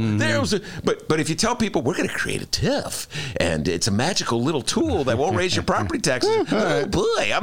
You know what I'm saying, man? Yeah. So you know what? If we're going to have TIFs, put them to practical use. Create more TIFs. Use the money to pay basic obligations. That is my opinion about TIFs now. I've raised the white flag. Yeah, Jeff exactly. Johnson. Yeah. I can't beat them anymore. But definitely don't throw it away on projects we don't need. Already gentrifying neighborhoods. Don't get me started, Jeff Johnson. Anyway, D, that's what I expect. That'll be, by the way, Washington High School, I don't know if you know this, is in the 10th Ward on the far southeast side. And so that's Sue Garza country, our good friend, Alderwoman Sue Garza. Ish will probably be there, who's a frequent guest on the show. So anyway, I'll bet you it'll be an anti-property tax crowd. What do you think? Down there, yeah, exactly. It'll be property taxes and crime. I know some of the past ones, city workers have gotten beat up a little bit, but not too bad, But it'll be the standard, taxes, crime. What can you do for me type thing. Were you at the first one she had in Jefferson Park? No, I was not. And I heard mixed things about it, to be quite honest with you. I thought it'd be a lot more favorable crowd, and it wasn't. It was seemed like middle of the road crowd. Yeah, favorable. When you say favorable, what do you mean? Favorable to? Oh, I'm sorry. Favorable to city workers and in that area. And there were some people that got up and said, all city workers should be in 401ks. Can't you just fire them today and stuff like that? Chicago. Okay. Just fire them. Just fire them. Yeah, just fire them. Who's going to drive the trains and buses? All right, just fire them. Do you want water out of your sink? Just fire them, man. We could save money by firing them. All right, let's start with pensions. There was a story in yesterday's, I guess it was yesterday's, I saw it today, Crane Chicago Business. A little shout out to my old pal, Greg Hines, my old poker playing pal. We played poker together many years ago. Greg Hines wrote it about the whole issue of pension consolidation. Explain this one, Jeff. So there's two different things going around, and I did see the article, and I'm familiar with the state side a little more than the city asked to it, because a part of the headline I think was Lori gets shot down. But the state side is there's a lot of 650 downstate police and fire pension funds. I think they call them Article 3s and 4s in the state constitution. And what they're talking about doing is consolidating all of them into one big fund. And this is, there's supposed to be a report out end of summer on whether or not it's feasible to do it, or et cetera. My very 30,000-foot view on that is that you're going to consolidate all these 650 pension funds, and then you just did something to fix pensions. And people, the average citizen's going to look and go, well, hey, they just fixed pensions. But it's putting perfume on a pig, though, because they're going to merge all these pensions, and all these individual cities, where are you from? Alton, Illinois. Alton, Illinois is still on the hook for their police and fire pension funds themselves. And so they're still going to have to pay. The unfunded liability is still there.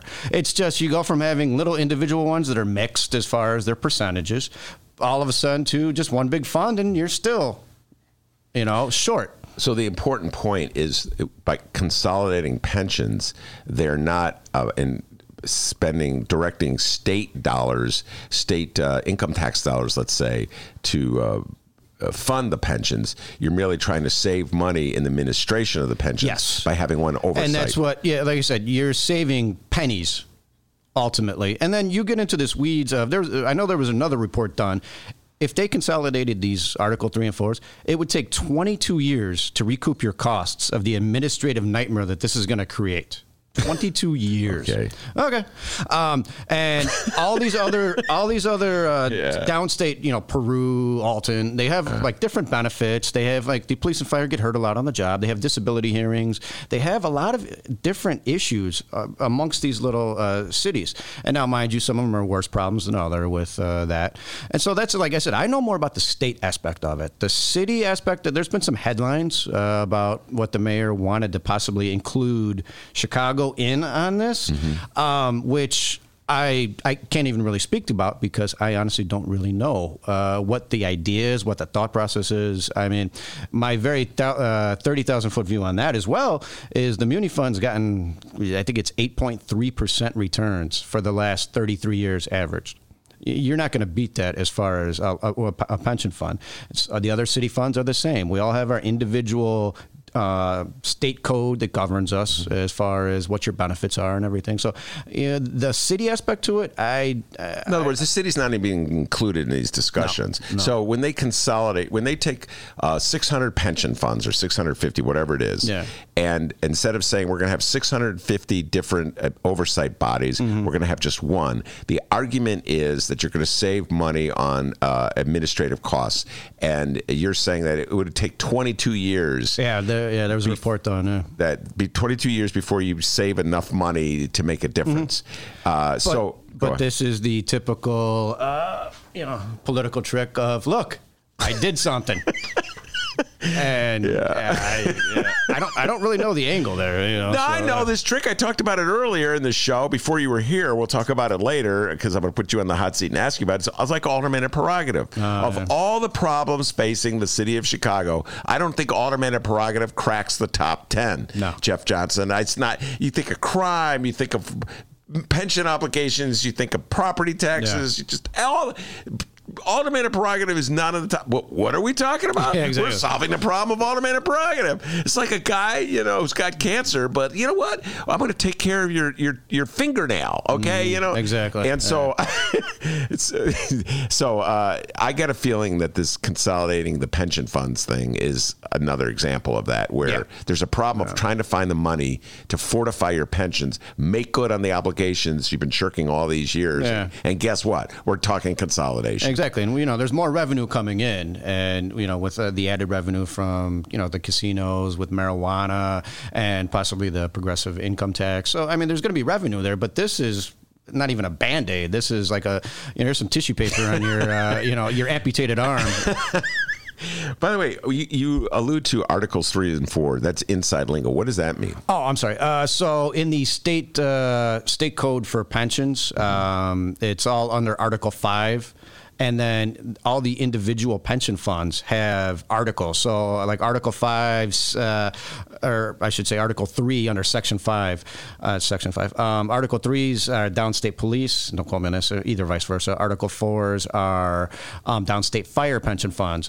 Chicago Municipal Pension Fund is Article 8. So everything. So if you go on Article 5 State Pension Code, tap on it, there's this drop down of all these different articles. And then you click on the municipal cities. I think the exact wording is municipal cities with populations over 500,000 or over 750,000. You click on it, and it's from 1 to 243 of laws that are passed for state code for pensions. And anytime that there's a problem, it's where the benefit structure's in. Anytime there's disability, it's where everything is broken down for everything pension-related passed.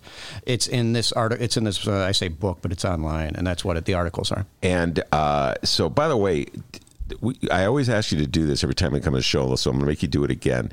When we talk about the amount of money that Mayor Lightfoot and the City Council are going to have to dedicate this year for pension obligations, how much are we talking about? Okay, so there's two different buckets here. I like using different buckets because it's the City of Chicago. This bucket's overflowing, but this one's low, so we'll talk about that one. So for the Chicago Police and Fire pension funds, they are owed an additional $289 million that right now has not been found. Got it. So state code in the Senate bills and state bills that are passed said that in year 20, what year are we in? I just blanked. 2019. So 2020, the city will pay the police and fire $289 million total. And it's split up. It's like 180 towards police and 90 or whatever it is towards fire. And so they're already getting from the property taxes that have gone up for the 5 straight years. Police is getting something like around $500 million. And these numbers don't quote me on, but $600 million. And fire's getting $200 million or $100 million, whatever it is. And so that's the money that they're already set to get from the property taxes at the level it's at right now. Gotcha. And then you look at what you owe, and then it jumps $289 million this year. So it was, say, a combined $600. Now they owe combined $889. I got it. And so that's the unidentified revenue jump. Wow. So with muni and laborers, we're in year 2 or 3 of the ROM ramp, and it's we're getting additional money, but that money's already baked in where your water and sewer taxes are going up predetermined, and so is the 911 tax. So the unidentified revenue, in addition, is $289 million for the police and fire pension. And so muni and labor, there's no unidentified because it's already taken care of. It's already taken care of. So you're talking $289 million on top of all the stuff money that's already taxes that are already levied. All right, and so and this does not deal with teachers' pensions. That's a separate thing. That's a whole separate. All right, that's looking at the Board of Ed. Let's put that to the side. It's what's one of those 14 line items on your property taxes. That is correct. Yeah. Okay, now we get to the casino. Yes. And as you educated all of our listeners, and we appreciate you for doing that, and I've noticed that the newspapers have taken making this point. Yes, they listen to you on the show. It's all you. That the casino, the revenues generated at a casino in Chicago will be dedicated to the police and fire pensions. Yeah, from Senate Bill 777. It is dedicated to go to police and fire revenue. And I always get in this argument with the police and fire boys, but it's the revenue generated by a casino. So that kind of goes, in contrast as far as the bill that was passed recently was a third. So maybe the exact wording is maybe city revenue or whatever. But so that there's there could be an issue there. Well, that's what I'm getting into, and so we had a bill passed. I forget. I've lost track of time, Jeff. Whenever the casino bill was passed in June, I want to say maybe give or take. May. I think it was May before they adjourned. Right before they adjourned. Yeah. Okay. I was at the last minute. I remember it was this Sunday. They passed the 800-page bill. Nobody read. They passed it. There you go. That's where government in action. Anyway, they passed the bill. So we're going to get a casino in the city of Chicago. The state has approved the city of Chicago. Now, here we are, whatever it is, 4 or 5 months later, and Mayor Lightfoot is saying there's a report that says there's not enough money guaranteed for the operator of the casino in the city of Chicago to make it worth his or her while to invest in such a casino. We have to go back to the state to change the formula to give the operator a greater piece of the pie. Yeah, so it's like, all right, who's going to take the loss? The city or the state? And we're both looking across the table, pointing our finger, hey, you, buddy. And so I think I professionally and / personally think there's a lot of posturing going on from these casino. I mean, the casino lobbyists are, they're a big force. There's a lot of posturing going around that if you told them it was $1 billion, they still would have said, oh, that's not enough. That's not enough. I want a larger chunk. And I always go back to the fights when Daley wanted the casino, right? Mm-hmm. The whole issue was they never wanted Chicago to own the casino, right? And that's what I never really got. Why in this, I think people were just so happy that they were going to move on it. Yeah. They agreed to whatever the terms were with this private owner stuff, where the city could have owned it and just taken, having a management company that manages other casinos, done it. But I think they were so happy just to have, just to get it passed. And they kind of just signed off on whatever. And then, obviously, the devil's in the details of 800 pages. Page 693 is the language there. So I don't know how that's really going to play out, to be quite honest with you. Wait, so I hate to sound naive, but my eyes are open. So you're telling me it's the old squeeze play. I don't know if no one in this room is old enough to remember Jackie Gleason and the Honeymooners. The old squeeze squeeze play. That's what he would always talk. He was going to squeeze. So what you're telling me essentially is the casino operators realize that Chicago's in a pinch. They're expecting revenues from this casino. They want to get up as running as quick as possible. I'd like to help you out with this casino, but man, there's just not enough money here. Yeah. So who do you think's going to blink in this one, Jeff? Who do you think's going to be the city of Chicago, the state of Illinois? Lori's putting the pressure on the state. Yeah, she wants them to change the formula so she can bring in some casino operator. Yeah, and that's where I don't know. That's going to be one of those 11th hour, I think, blinks. And to tell you right now, I think it's too hard to figure out. If they just leave it as is and then tell the casino owner to pound sand. Yeah. And then, of course, the other thing, I don't think there's any way, obviously, that this casino will be in place in time to deal with these current budget obligations. No. And there's it's the whole city worker rumor that the old McCormick Place building is wired, has electrical circuitry to handle a pop-up casino. Mm-hmm. And, you can have that up and running as quick as you can get semi-trucks dropping off slot machines. So let's do it tomorrow. Yeah, exactly. That's the old rumor, but, yet again, you get into logistics of where, what, why, how. Now, I have a question. This that just popped into my head when you said pop-up. Pop-up. All right. Do we get...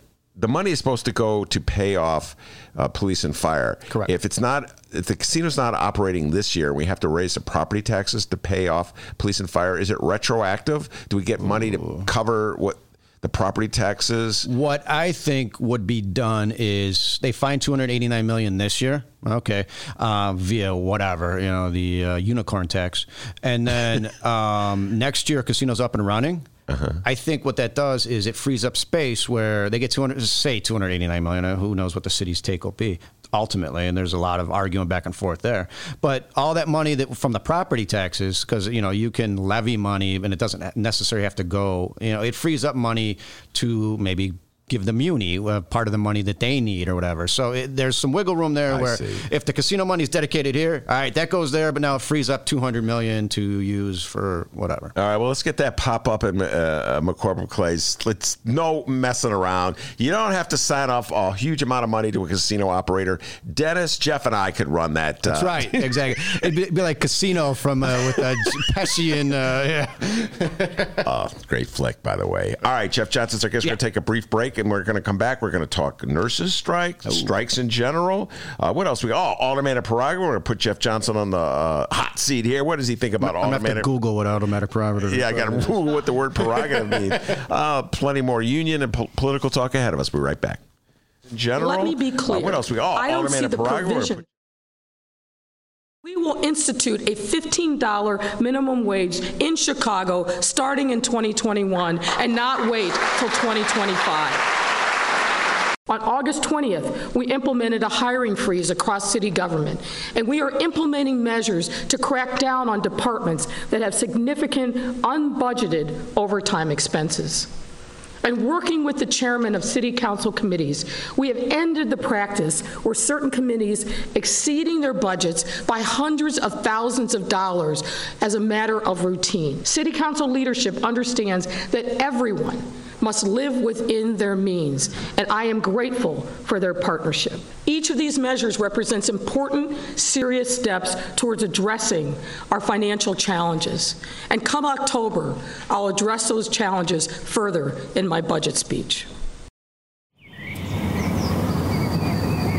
Today's Ben Joravsky Show was brought to you in part by Chicago Architecture Center. Get to know your city on one of Chicago Architecture Center's 65 walking tours. Hear the unforgettable secrets and stories behind Chicago architecture from our expert docents. Book your tour at architecture.org/tours. Now, if you'll excuse me, I'm actually on a tour right now. Oh, wow, look at that building.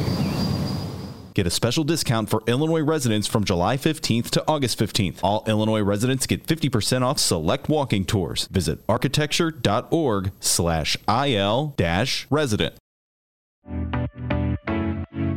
Attention Chicago innovators and creators, 2019 Chicago Ideas Week is coming soon. October 12th through the 17th, this annual Ideas Festival is back, and it's the largest, most affordable Ideas Festival of its kind. They bring in hundreds of thought leaders from around the globe and some local to share ideas and spark action all across Chicago. To get a better idea of what to expect, here's a bit of audio from last year's Chicago Ideas Week with special guest and Chicago comedian Hannibal Buress. The real reason I came home is just because I was traveling a lot anyway. I wasn't in New York that much, and I don't have a full-time job in New York. I work a lot, but I'm not in New York, so it was just like I don't need to be here anymore. And also I just wanted to work on different stuff here in Chicago. So I have this center that I'm working on the west side, Melvina Masterminds. It's going to be arts and then a tech program and after school programming for kids in the North Austin area. So just wanted to be back. There we go. October 12th through the 17th, it's 2019 Chicago Ideas Week. Tickets go on sale to members on August 22nd and to general public September 10th. Once again, if you're an innovator or creator in the city of Chicago or even outside the city, you must join us for Chicago Ideas Week, October 12th through the 17th. For tickets and event information, head to chicagoideas.com. That's chicagoideas.com, and we hope to see you October 12th through the 17th. Welcome back to the Ben Joravsky Show. Jeff Johnson, our guest, Union Man Jeff Johnson. We're talking pensions, going to shift gears, and Jaime Andrade and Dave Feller will be coming in really soon. Probably do some crosstalk with Jeff Johnson and Jaime Andrade, State Representative Jaime Andrade. The political know-it-alls from the Northwest side will be in the studio real soon. They know absolutely everything about politics, and they'll tell you all. They're going to bring in their phones. We're going to be on Facebook, like 3 different Facebook Lives. Lord knows, so the doctor's going to go get them right now. They're in the lobby. All right, Jeff Johnson, you were here earlier when you came in. You heard Miles and I talking about strikes. Yeah. And I don't want people to be misled. Yes, strikes are an important tool for unions, but I could tell you right now from personal experience, it's a very difficult decision to go on strike. Yeah, I think people lose track of it's a last resort. I mean, that is the last tool in your toolbox when negotiations, when public media campaigns, when everything's that you do. That's your last tool. Nobody wants to go on strike. And you get jobs, especially like nurses. They get the importance of their job as far as taking care of patients and what that's going to do. But they know ultimately if they have to put the leverage to U of C to ultimately help their patients, it's just one of the tools in the toolbox. I think that they're exploring it or looking at using. Yeah, and by the way, I'm with the nurses 100%. My attitude about strikes, this has always been my attitude. I know how difficult it is to get people to walk a picket line, so I'm going to be with the workers.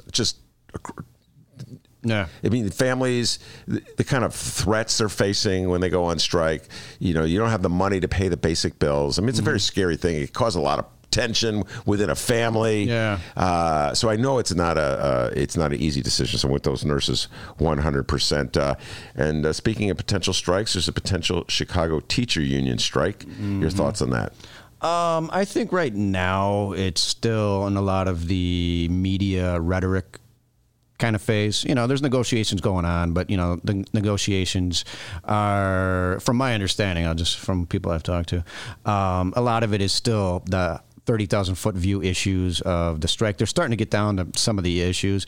And I think some of the parts are like the teacher aspect to it from CTU and just their teachers. I think the city's kind of close enough on the same page, but it's kind of the other school services that seem to be the farthest away from where things are at. Yeah, you're talking about the jobs. Yeah, jobs and, nurses and janitors and everything. That's where it seems to be the furthest. In other words, we've talked about this in the show. In other words, the salary issues, they're relatively close. Like, how much of a raise the teacher's going to get. But then you get down to this fundamental issue. Everybody agrees that we need librarians in the public schools. We need nurses in the public schools. We need social workers in the public schools. So are those contractually protected union jobs, which is what the union wants? Or are you just going on the promise of the mayor that, yes, we're going to have these nurses in these schools this year? Yeah, and I think part of the issue is, and they're union jobs, but part of the issue is that there's not enough of them. So they want them in more schools. They want them in every school. A nurse, a librarian, a psychologist. And that's where you're going to get down to this fight of how much do you have to. And I still take. I'm not going to say I take issue with, but when they privatized the school janitors. They went to, I think it's 3 or 4 companies now. And so you had it was a city worker, or I say city worker, but it was a union, school operating engineers 143. And at their height, and if anybody's listening, can correct me, but at the height, there were about 700 school engineers. There was a school engineer for each school. And I know a lot of these old school engineers. They took pride in their building. On a Sunday, if it was snowing or if it was cold, they'd go and drive on their day off on Sunday evening, Sunday night, go start the boilers, and so that the school would be warm when the kids got there on Monday. They'd plow the snow on Sunday. It was their building. They took they took pride in their school building. And so over the years, they started kind of knocking them down. And, well, now you're a school engineer. Now you have 2 schools. And then it got to the point where then they started privatizing some of them slowly but surely. And they privatized all of them as of, I think it's 2 years ago maybe. And now they still work for, they're in a union. They just switched unions. But now they work for Aramark, Sodexo Magic. There's some other Hill Mechanical. There's a couple of them. And when they did that, they kind of took the school janitorial staff out of their control. Because like I said, it was the school engineer's building. Cleanliness, every operational aspect to it. And then they took the school janitors out of their thing. And there was a lot of hubbub about how schools were so dirty. Principals were starting to complain because they had these roving, and I think they still do actually, these roving school janitors that go around and clean up different schools. Yeah. And then they don't care. They're there for a thing, kind of, all right, dust, leave. And, and then if you complain, hey, my school wasn't clean. Well, who did what floor? And then you got to call downtown. And so this whole thing got kind of really just kind of it got off the rails, and part of it, and then you took at the time 500, I'll say good paying jobs out of our pension fund that were paying in money to our pension fund. And so you privatize 500 jobs into a private account. And there's a lot of rumors going around, but city workers gossip worse than high schoolers, that they're going to unravel that aspect and bring them back into CPS, because ultimately there's more how should I say supervision from a higher end if you bring them back in. Wait, break down that rumor. I haven't heard this rumor. Help me out with that rumor. That they're going to bring back the school engineers. Who's they? The CPS? CPS. Chicago Public Schools is going to bring back engineers as paid employees of the Board of Education. Who, as opposed to contract them out. Their contract ends. I guess this is the rumor aspect. This janitor or the school engineer contract ends in a year, or it's 1 year, maybe a year and a half. Mm-hmm. And so, and you have to think about this angle too. And I've said this before. If you bring in old engineers that had 15, 20 years in, they could just keep paying into the pension until they get whatever time. If you bring in new employees, these new employees have to work till they're 65 and pay 11.5%. They're basically subsidizing 93% of their entire pension. Yeah. It's cheaper to bring them in than pay the contractor benefits. But you got to start this whole engine up again that was running pretty good, and then you got to start it up again from the privatization. No, Sam Holloway, a friend of mine, is a firefighter. He's a far left Green. He's been on the show, Green Party type of guy, voter, has pointed this out so many times. Penny wise, pound foolish, that saying. Yeah. And so mayors take CPS employees who are janitors or engineers and eliminate those jobs by giving out contracts to private companies.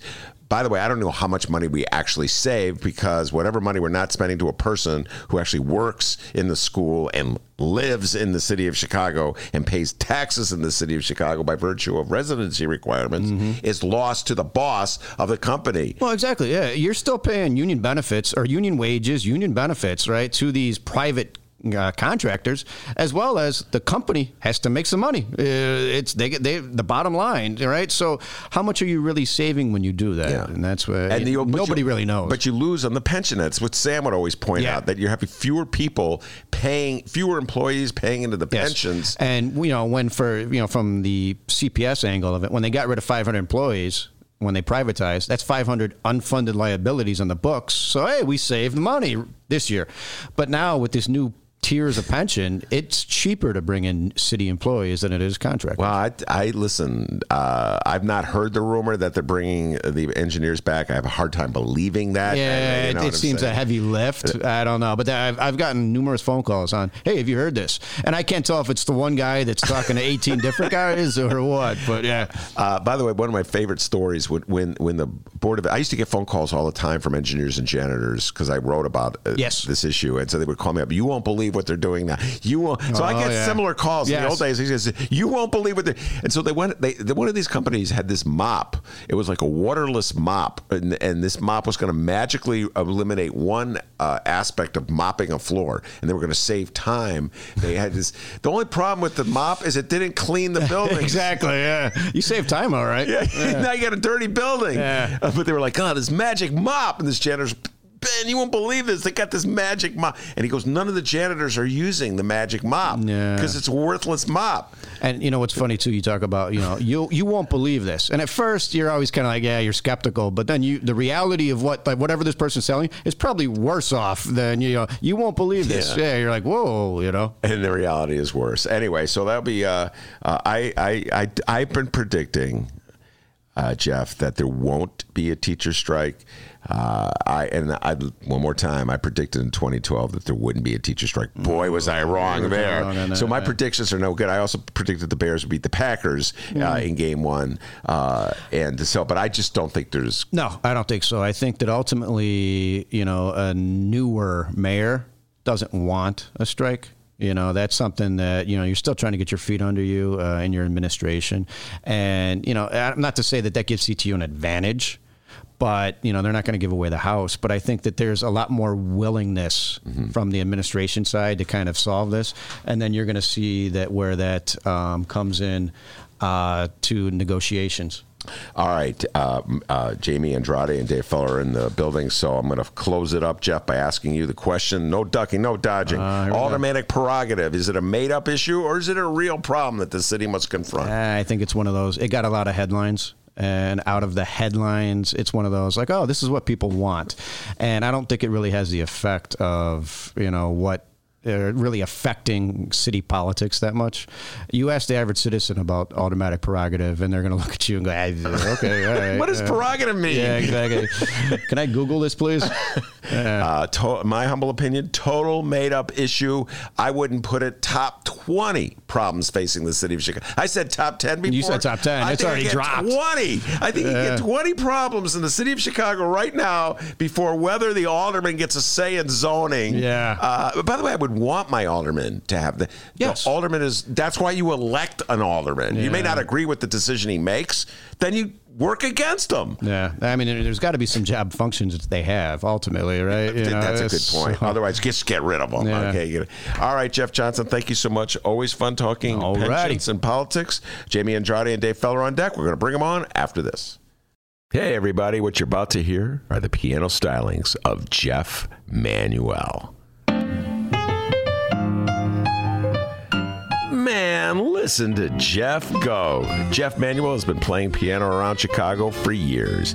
He's played for conventions, for celebrities, played in basement bars with blues bands. He's played at prestigious social clubs, fine restaurants, and in the intimacy of private homes. Book Jeff Manuel at jeffemanuelpianist.com. Don't worry, I'll spell his name at the end of this commercial. You know what Chicago Magazine said? They said that Jeff Manuel is, quote, as comfortable with Chopin as he is with Cole Porter. He's excellent and his performance is joyous. He offers an elegant stream of compositions and interpretations that entertains the mind but won't hurt the ears. To hear more of Jeff Manuel's work and to book Jeff for your next event, go to jeffmanuelpianist.com. I'm going to spell it out for you, people. Jeff. M as in Mary, A, N as in Nancy, UELPIANIST.com. Take it away, Jeff Manuel.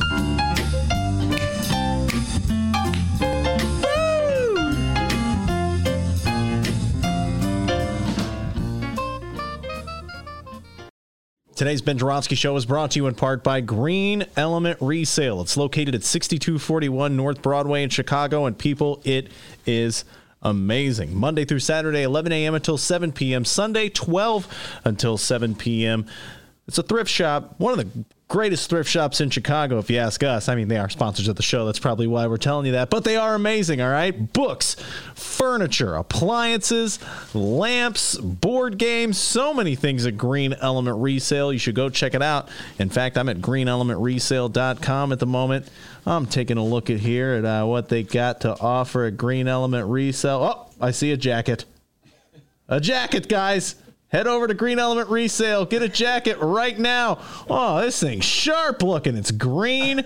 Not sure what the size is, but hey, go to Green Element Resale and find out if it's your size. Oh, there's a clock. I see a clock. Anybody need a clock? Well, go to Green Element Resale and get it. GreenElementResale.com, 6241 North Broadway in Chicago. It's amazing. Save money. Welcome back to the Ben Joravsky Show, live from the Chicago Sun-Times. State Representative Jaime Andrade, Dave Feller, the political know-it-alls from the Northwest side. We got the know-it-alls, Pogoshelski and Kaplan. We got the South Side political know-it-alls. These two guys from the North, they came on about 2 months ago, gentlemen, I think it was. It really has been one of our most popular bonus issues. People go, bring them back. So here they are.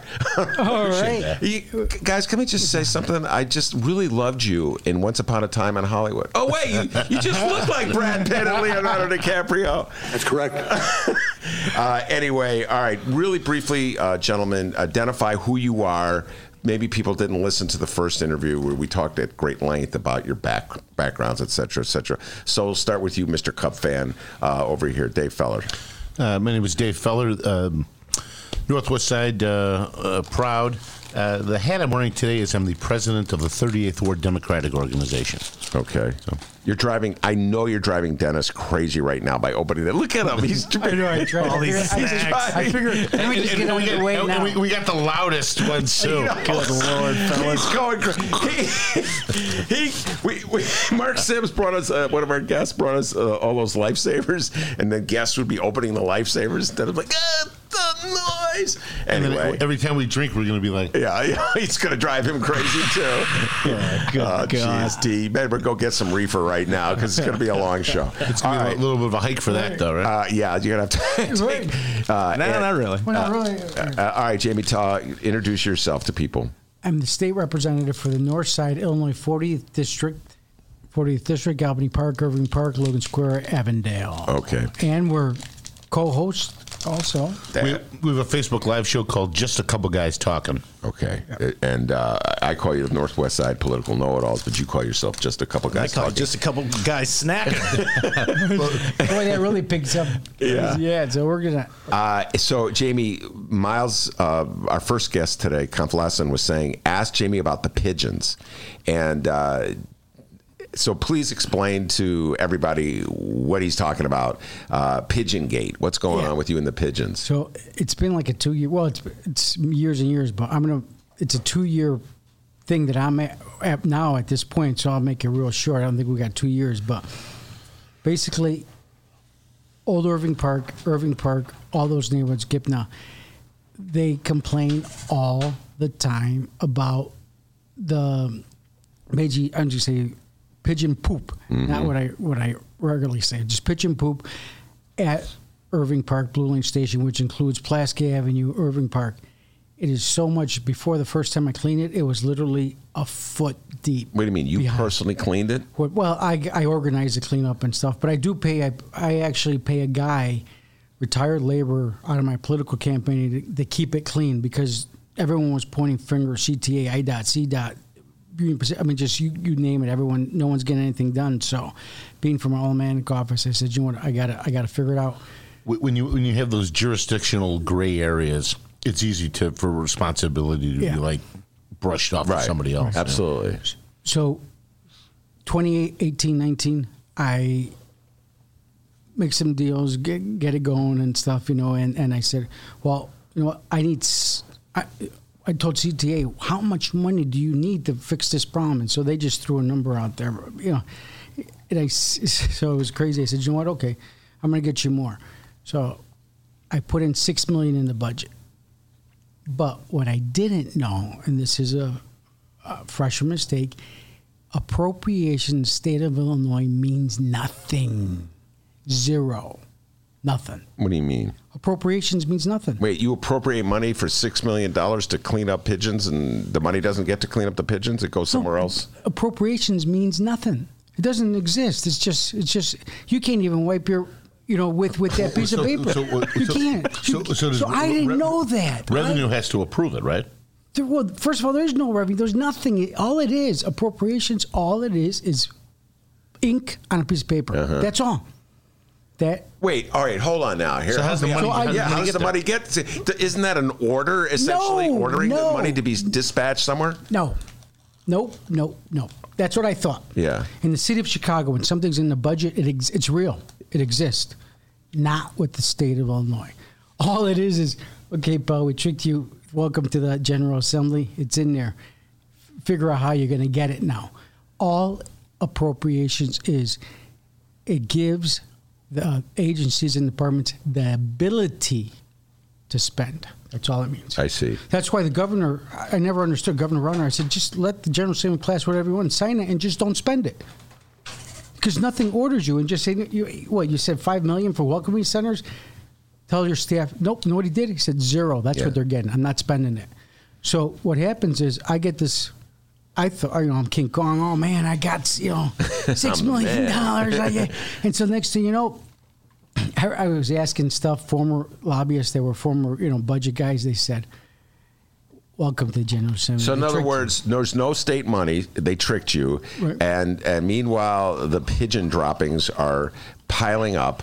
Right. They're piling up. Everything's going. And so at the end of the day, I said, no, fool me once, shame on me. Fool me twice, shame on you. I said, I'm not getting fooled a second time. And plus, I said, now you got a new governor in there. I said, I need help. So then what happens is, okay, I finally get it appropriated, and then I start working. I meet with IDOT and everything. IDOT says, good job, kid. You can't use that money for appropriations because it's tied to certain bonds.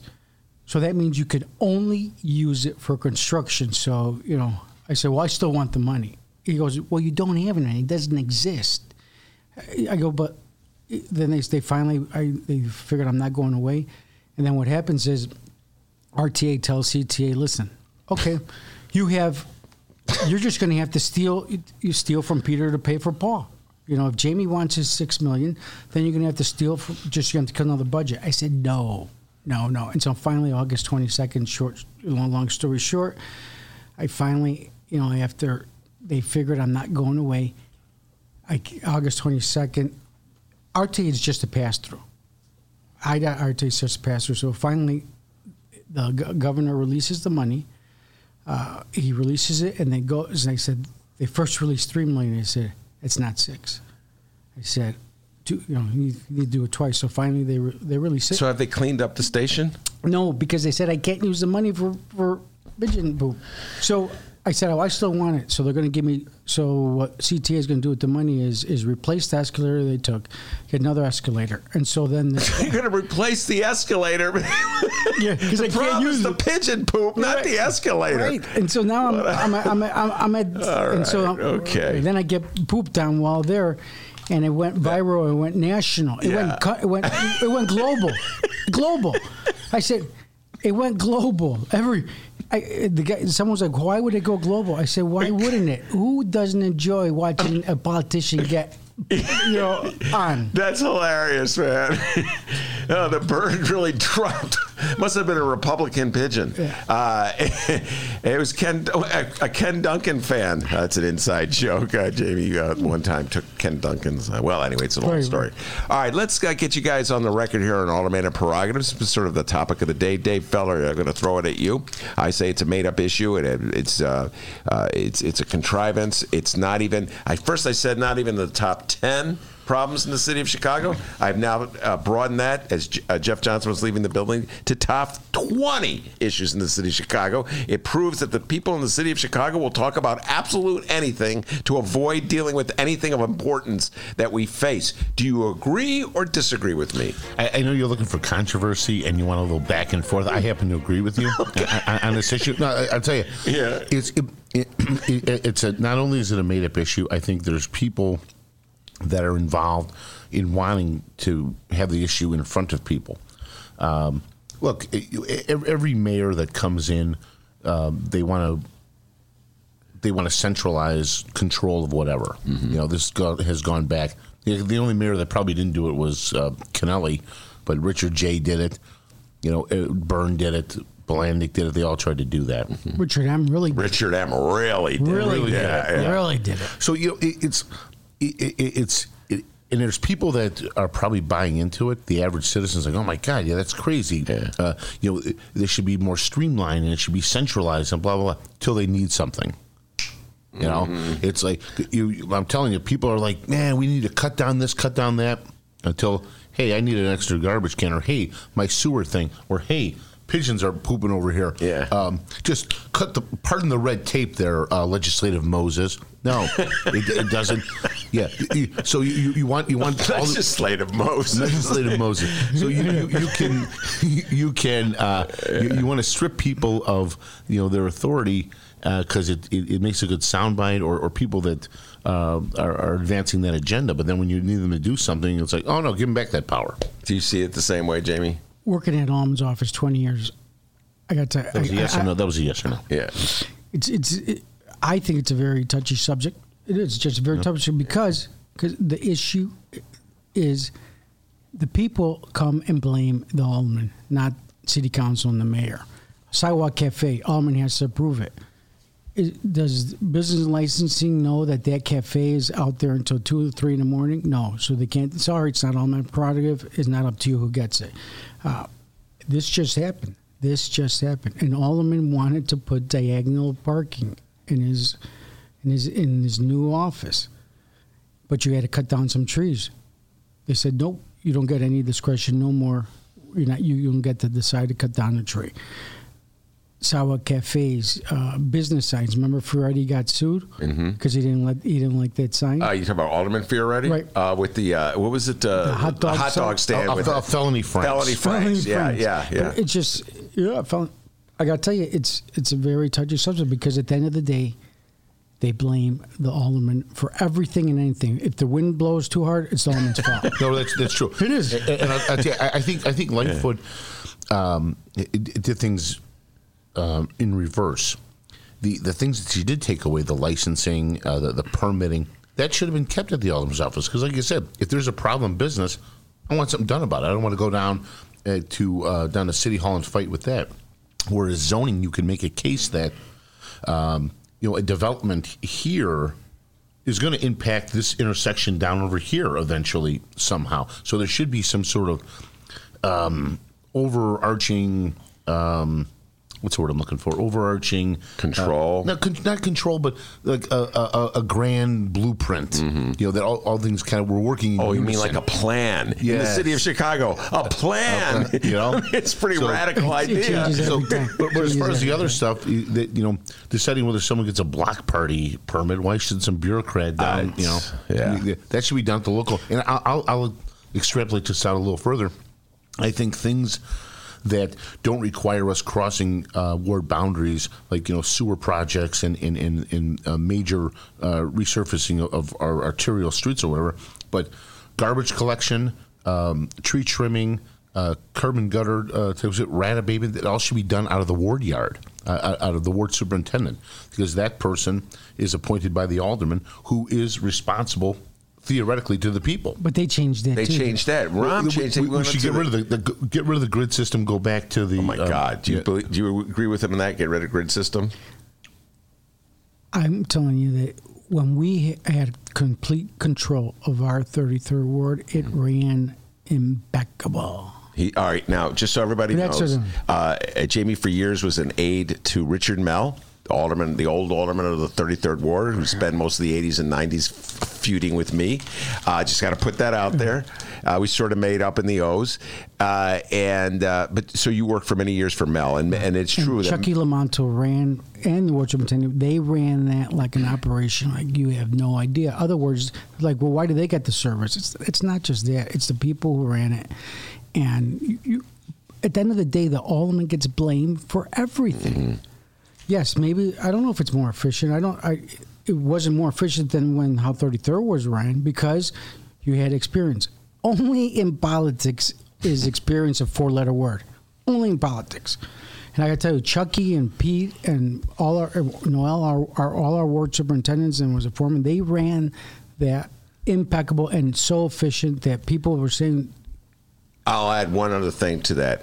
Only in education. There was a time in about 10 years ago where all the charter heads were saying they want to get rid of tenure. They want to make teachers vulnerable to be fired like that. They wanted to replace experienced teachers with rookies who get paid far less. And I used to hear this argument from charter heads. They'd be telling me, oh, yeah, we get these young teachers in, get them to work for less. I'm like, what venture in the world is experience just not valued at all? You know what I mean? Like in sports, you generally think, I got to get through this first 2 years of a quarterback's, breaking in before we can see the benefits. So we're just going to sort of get through this. But in education, it's a similar thing with politics. There's that reaction.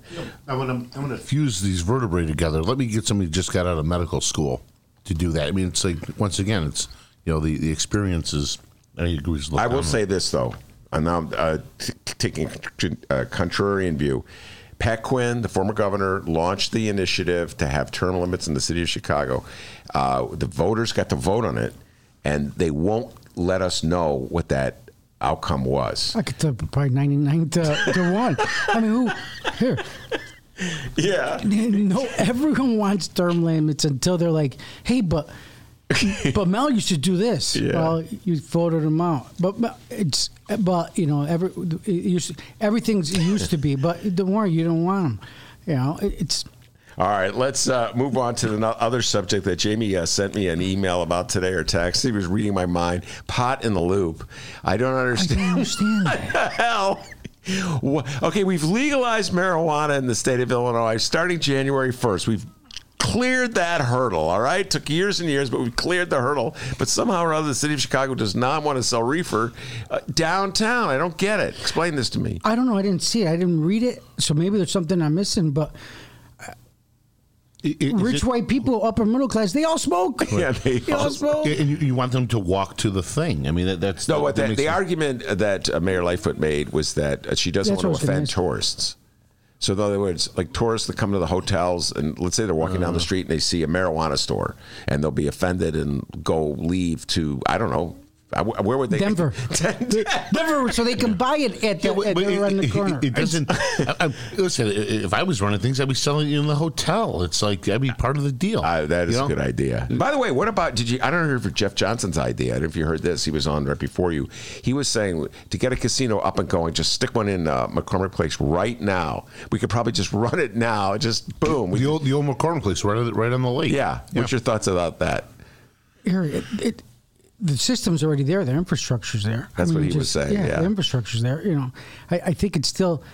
I think even Brad Stevens still has the infrastructure in there. All the wiring. But he's actually, he is actually 1,000 times better off that he didn't get that casino because he has right. He has that mall now. He has everything. He doesn't have to share all the revenue. The guys from River Casinos, they got to share like you have no idea how much money you got to share. I got to tell you the thing with the casinos. And I can't take credit for this. Actually, there's a state representative, one of your colleagues, Marcus Evans, that actually kind of brought this up, that a lot of these towns or municipalities are fighting for the casino. They want it placed in their town. Mm-hmm. And he says that's kind of incorrect thinking. Just because, say this is Blue Island and you put the casino there, not necessarily Blue Island gets better. Actually, Blue Island may get a little worse because some of the stuff that's attracted to a casino, the type of element that comes in there is going to be right around there. You want to be like 2 towns over because you're going to be in a revenue sharing relationship with somehow or other, casinos haven't hurt Vegas. I mean, you know what I'm saying? It's casinos. Las Vegas is thriving. I just read somebody wrote a letter to the editor of the Sun-Times today about she was a senior citizen. I can't remember her name. It was extolling the virtues of Las Vegas. She's moved to Las Vegas. Her property taxes are lower. Well, guess what is funding it? Casinos. So somehow or other, the casinos haven't hurt Las Vegas. I don't know why we don't. If we're going to go down that route, we should just get it going. And I think historically, all of our gaming type elements have been kind of adversarial with each other. Like the racetracks are like, this is our deal here. Oh, what about that? And then the casinos are like, well, no, the riverboats, this is our deal. If they all kind of sat down and got together, and everybody sort of, not to be sound gross, but everybody gets a little piece of the pie, it would make the thing a more unified approach, would reap bigger benefits, I think. All right, I have to ask you this one, Jamie. You don't drive for Uber anymore, do you, or do you? No, not at this time right now. Have you followed what's been going on in California? Have you seen this? No. California, state of California, passed a law that would recognize Uber, that would force Uber to recognize its drivers as employees. Not private contractors. You're shaking your head. What's your thought on that? So the problem with that is no one decides my hours. If when I was driving, it was Jaime Andrade. Just if I want to work a minute, I worked a minute. So I know some of the unions there, but how am I a direct employee if they have zero effect of how I work and how many hours I work? It's all up to me. It's all up to me. It's in complete control. I set up an LLC. I did that, and it just. An employee is you have some control over him, some control. The only control you have is the GPS, how fast you go. Hey, you're driving too fast. But how are they an employee if you have zero control of their hours that they work? The government's the only one that says you can work 10 hours in the city of Chicago. So do they have guidelines though for Uber? Like you can't have a. Well, your car has to be under a certain age, and if it was, trust me, I think if it was for Uber or they'll be like, "Hey, does it turn on?" Yeah, but I don't know. But just the city of Chicago actually made it stricter than everyone else. I'm with the unions and the state of California in this one, Jamie. And I'll tell you why. When you went to work for Uber, I remember because I wrote about it. Mm-hmm. That was at the time when Ronner wasn't paying. Right. State reps. In his infinite wisdom, he was going to blackmail state reps into voting for his anti-union legislation by not paying you. That was his great decision. I think someone continued that too. What's that? Someone else continued that too, not paying me. Who else continued that one? The next controller. Oh, the next controller, right? Yeah. Are you talking about the current controller? What were you asking about Uber? Something that you just dropped on me. All right, but so you went to work for Uber. To make the money to pay your bills at that time. But you knew in the back of your mind that eventually some sanity would come to the state of Illinois and you would start getting paid again. So you had certain assurances. Yes, the judge demanded we get paid Yes, the judge. So you had certain assurances that many Uber drivers didn't have. And that's why, like, the flexibility issue was really important to you. If you had to pay, if you had to worry about using Uber to pay for your health care, your mortgage, your kids' education, and all the other day-to-day expenses that everybody has, you might have a different attitude about it. So make me an employee then. That's what I'm saying. But say, okay, Jaime Andrade, you have to drive from 9 to 5, and this is how much you're going to make regardless of what. I'm okay with that. Then I'm an employee. Yeah. Make me an employee. That's what the law does. Right. Then, I have no issues with that. It's either that or there. But I would have to say I think someone told me there's 80,000 people eligible to drive as Uber and Lyft drivers or whatever, ride sharing. I got to say probably only 10% do it full time. They're going to change the model. So in California, so they want to become unionized? There is a movement to unionize the Uber and Lyft drivers. They're almost like getting ahead of themselves. The state is saying that the Uber and Lyft have to treat, and gig employment, the gig economy companies are going to have to treat their workers as employees, not contractors. And so if you treat them as employees, there are rights to benefits that employees get, like you get because you work for the government, or you get because you work for the state. So like unemployment compensation, there's laws that prevent them from discriminating against you, maybe good health care benefits, maybe a union retirement fund. There's just rules, and you're governed by the National Labor Relations Board. In other words, if you just treat a person like a contractor, like you hire somebody to, I don't know, paint your wall, and you just pay him $500 and he goes on his way, then they're exposed. They don't have. And meanwhile, these companies, their entire business model is resting on treating their employees as contractors. I got to tell you though, I do take a lot of Ubers, and you know, most people that take an Uber, they're in their own little bubble. They're on their phone, they're looking out the window or whatever. I'm a gabber. I like talking to people. And I got to tell you, though, a lot of people that drive Uber, they like the flexibility. That's why they're doing that job. So if you say, hey, you're going to be an employee now, and here's your set hours, they're going to be like, no, I go to school. I got my kids I got to take care of. I'm at school. I got this. You know, that's they want to be locked in. That's the thing here. Either treat me as an employee or there. But I had an Uber driver come to me and he says, listen, we have to limit how many Uber drivers because I'm not making money. I said, excuse me? He goes, yeah, but there's too many of us drivers now. I said, you didn't care about that when you took the job away from the taxis. That's a very good point. I said, wait a second. I said, don't be a hypocrite. He goes, what, you call me a hypocrite? I said, yes. You did not care. Yes. You did not care about the taxi drivers. So correct. And so now you want me to limit how many Uber drivers are? I said, you know what I'll do? Why don't we just get rid of all ride sharing and then we'll go back to the taxis? Is that what you want?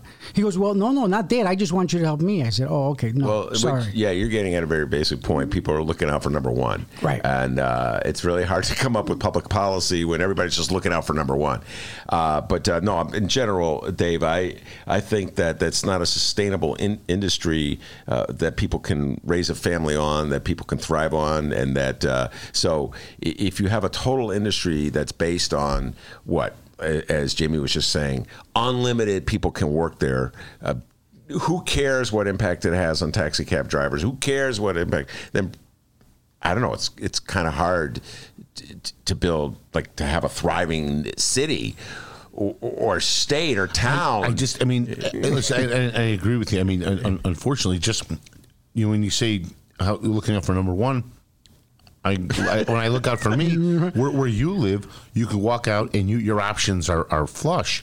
You got public transportation, you have a taxi cab, or you have Uber. Where I live, which is not that far from you, there are no taxi cabs. If Uber and Lyft didn't exist, I don't have taxi cabs either anymore. In fact, it's funny because I don't even have the Uber or Lyft app. I'm way behind the times.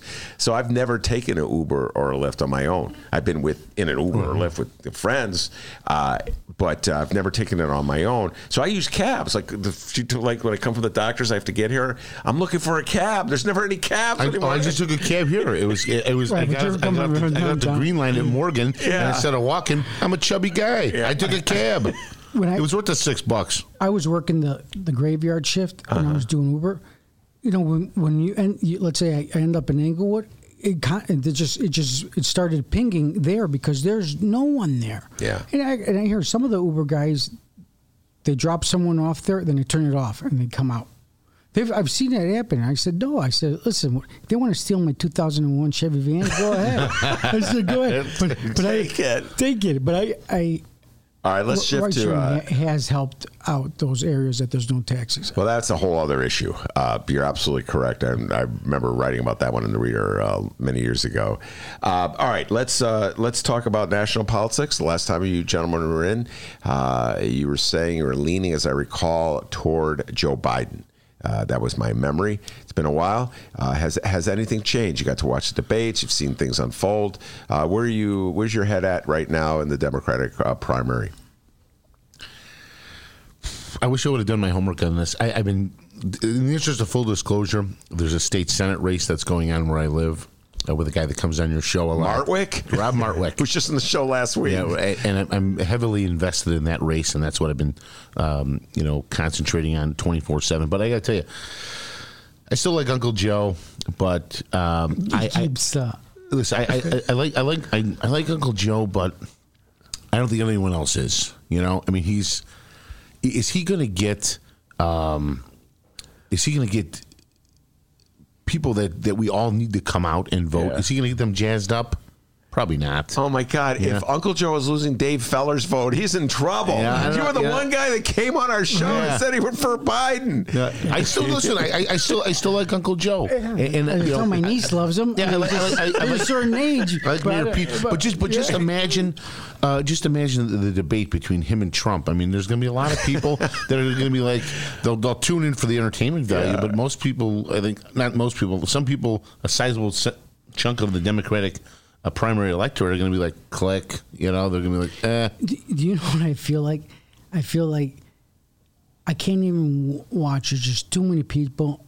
I'm wasting my brain cells until someone actually, there is someone clear. It just, if fake, I have school, I have this, I got the state rep race, I got the state senator, I got all this other stuff, and I'm thinking to myself, how much energy do I even want to spend on this early presidential race that there's no one that clear? I mean, it's making me. So you're holding off until we're down to one, and you're going to support that one. Not that one, but I think it gets once there's here. At this moment, everything is so spread out. There's just, I don't think anything's going on. There's not one person that's going to. It just stands out. And I think the strange thing that's going to happen is, as we get closer to that, and some of those candidates are going to face the realization that I got to do something here. Then they're going to start seeing wacky stuff in order to say, well, this will propel me out of that pack, Yeah. And what that goofy stuff is, we can only guess. It'll probably be stuff I like. If it's wacky, it'll be probably something. But we can't. If you go in thinking I'm going to out wacky Trump. Yeah, you can't do that. How about him going to New Mexico? I thought that. Oh, what did you think about? We talked about that at length yesterday. I got to. As I said, it's unreal. It's just unreal. Who, Trump? No, Trump? It's not. Trump? It's just. But what people don't realize, I said,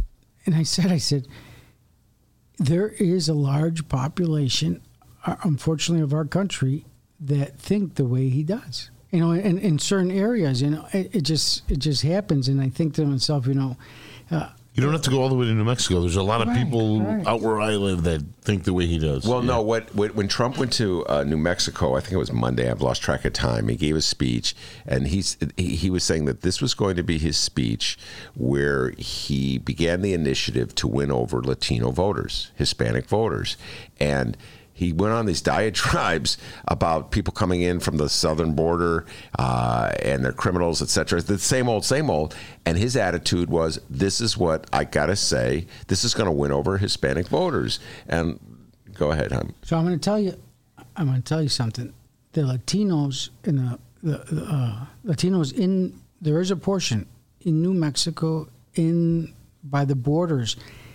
They don't want those Latinos over here because they don't even consider themselves like Mexico. There is a portion of there saying that they're probably with them. Hey, they're coming over here and they're taking all our stuff. I mean, that happened in my district, Mauricio. He's like saying they got to stop coming over. He goes, I had to pay for my daughter's education. I mean, it's crazy. I said, but if they think that here in Irving Park, Albany Park, you imagine what they think in at Texas? Ground Zero, yeah. In Texas? Yeah. Well, that's the old theory. I've heard this in land zoning disputes for many years when I used to write about these things all the time. Follow me on this, Dave Feller, Jamie. So there'd be a development that would take a beautiful tract of land and turn it into a housing complex of some sorts. And then 5 years later, some other developer would come up with a plan down the road where there's a meadow, let's say, to put in another housing complex. The people who live in the first complex will be up in arms at the zoning meeting saying, don't put that other complex, it'll destroy the meadow. Right. But they're living in an old meadow. So it's like, okay, I got here, lock the gate now. That's what happened to Burnett recently.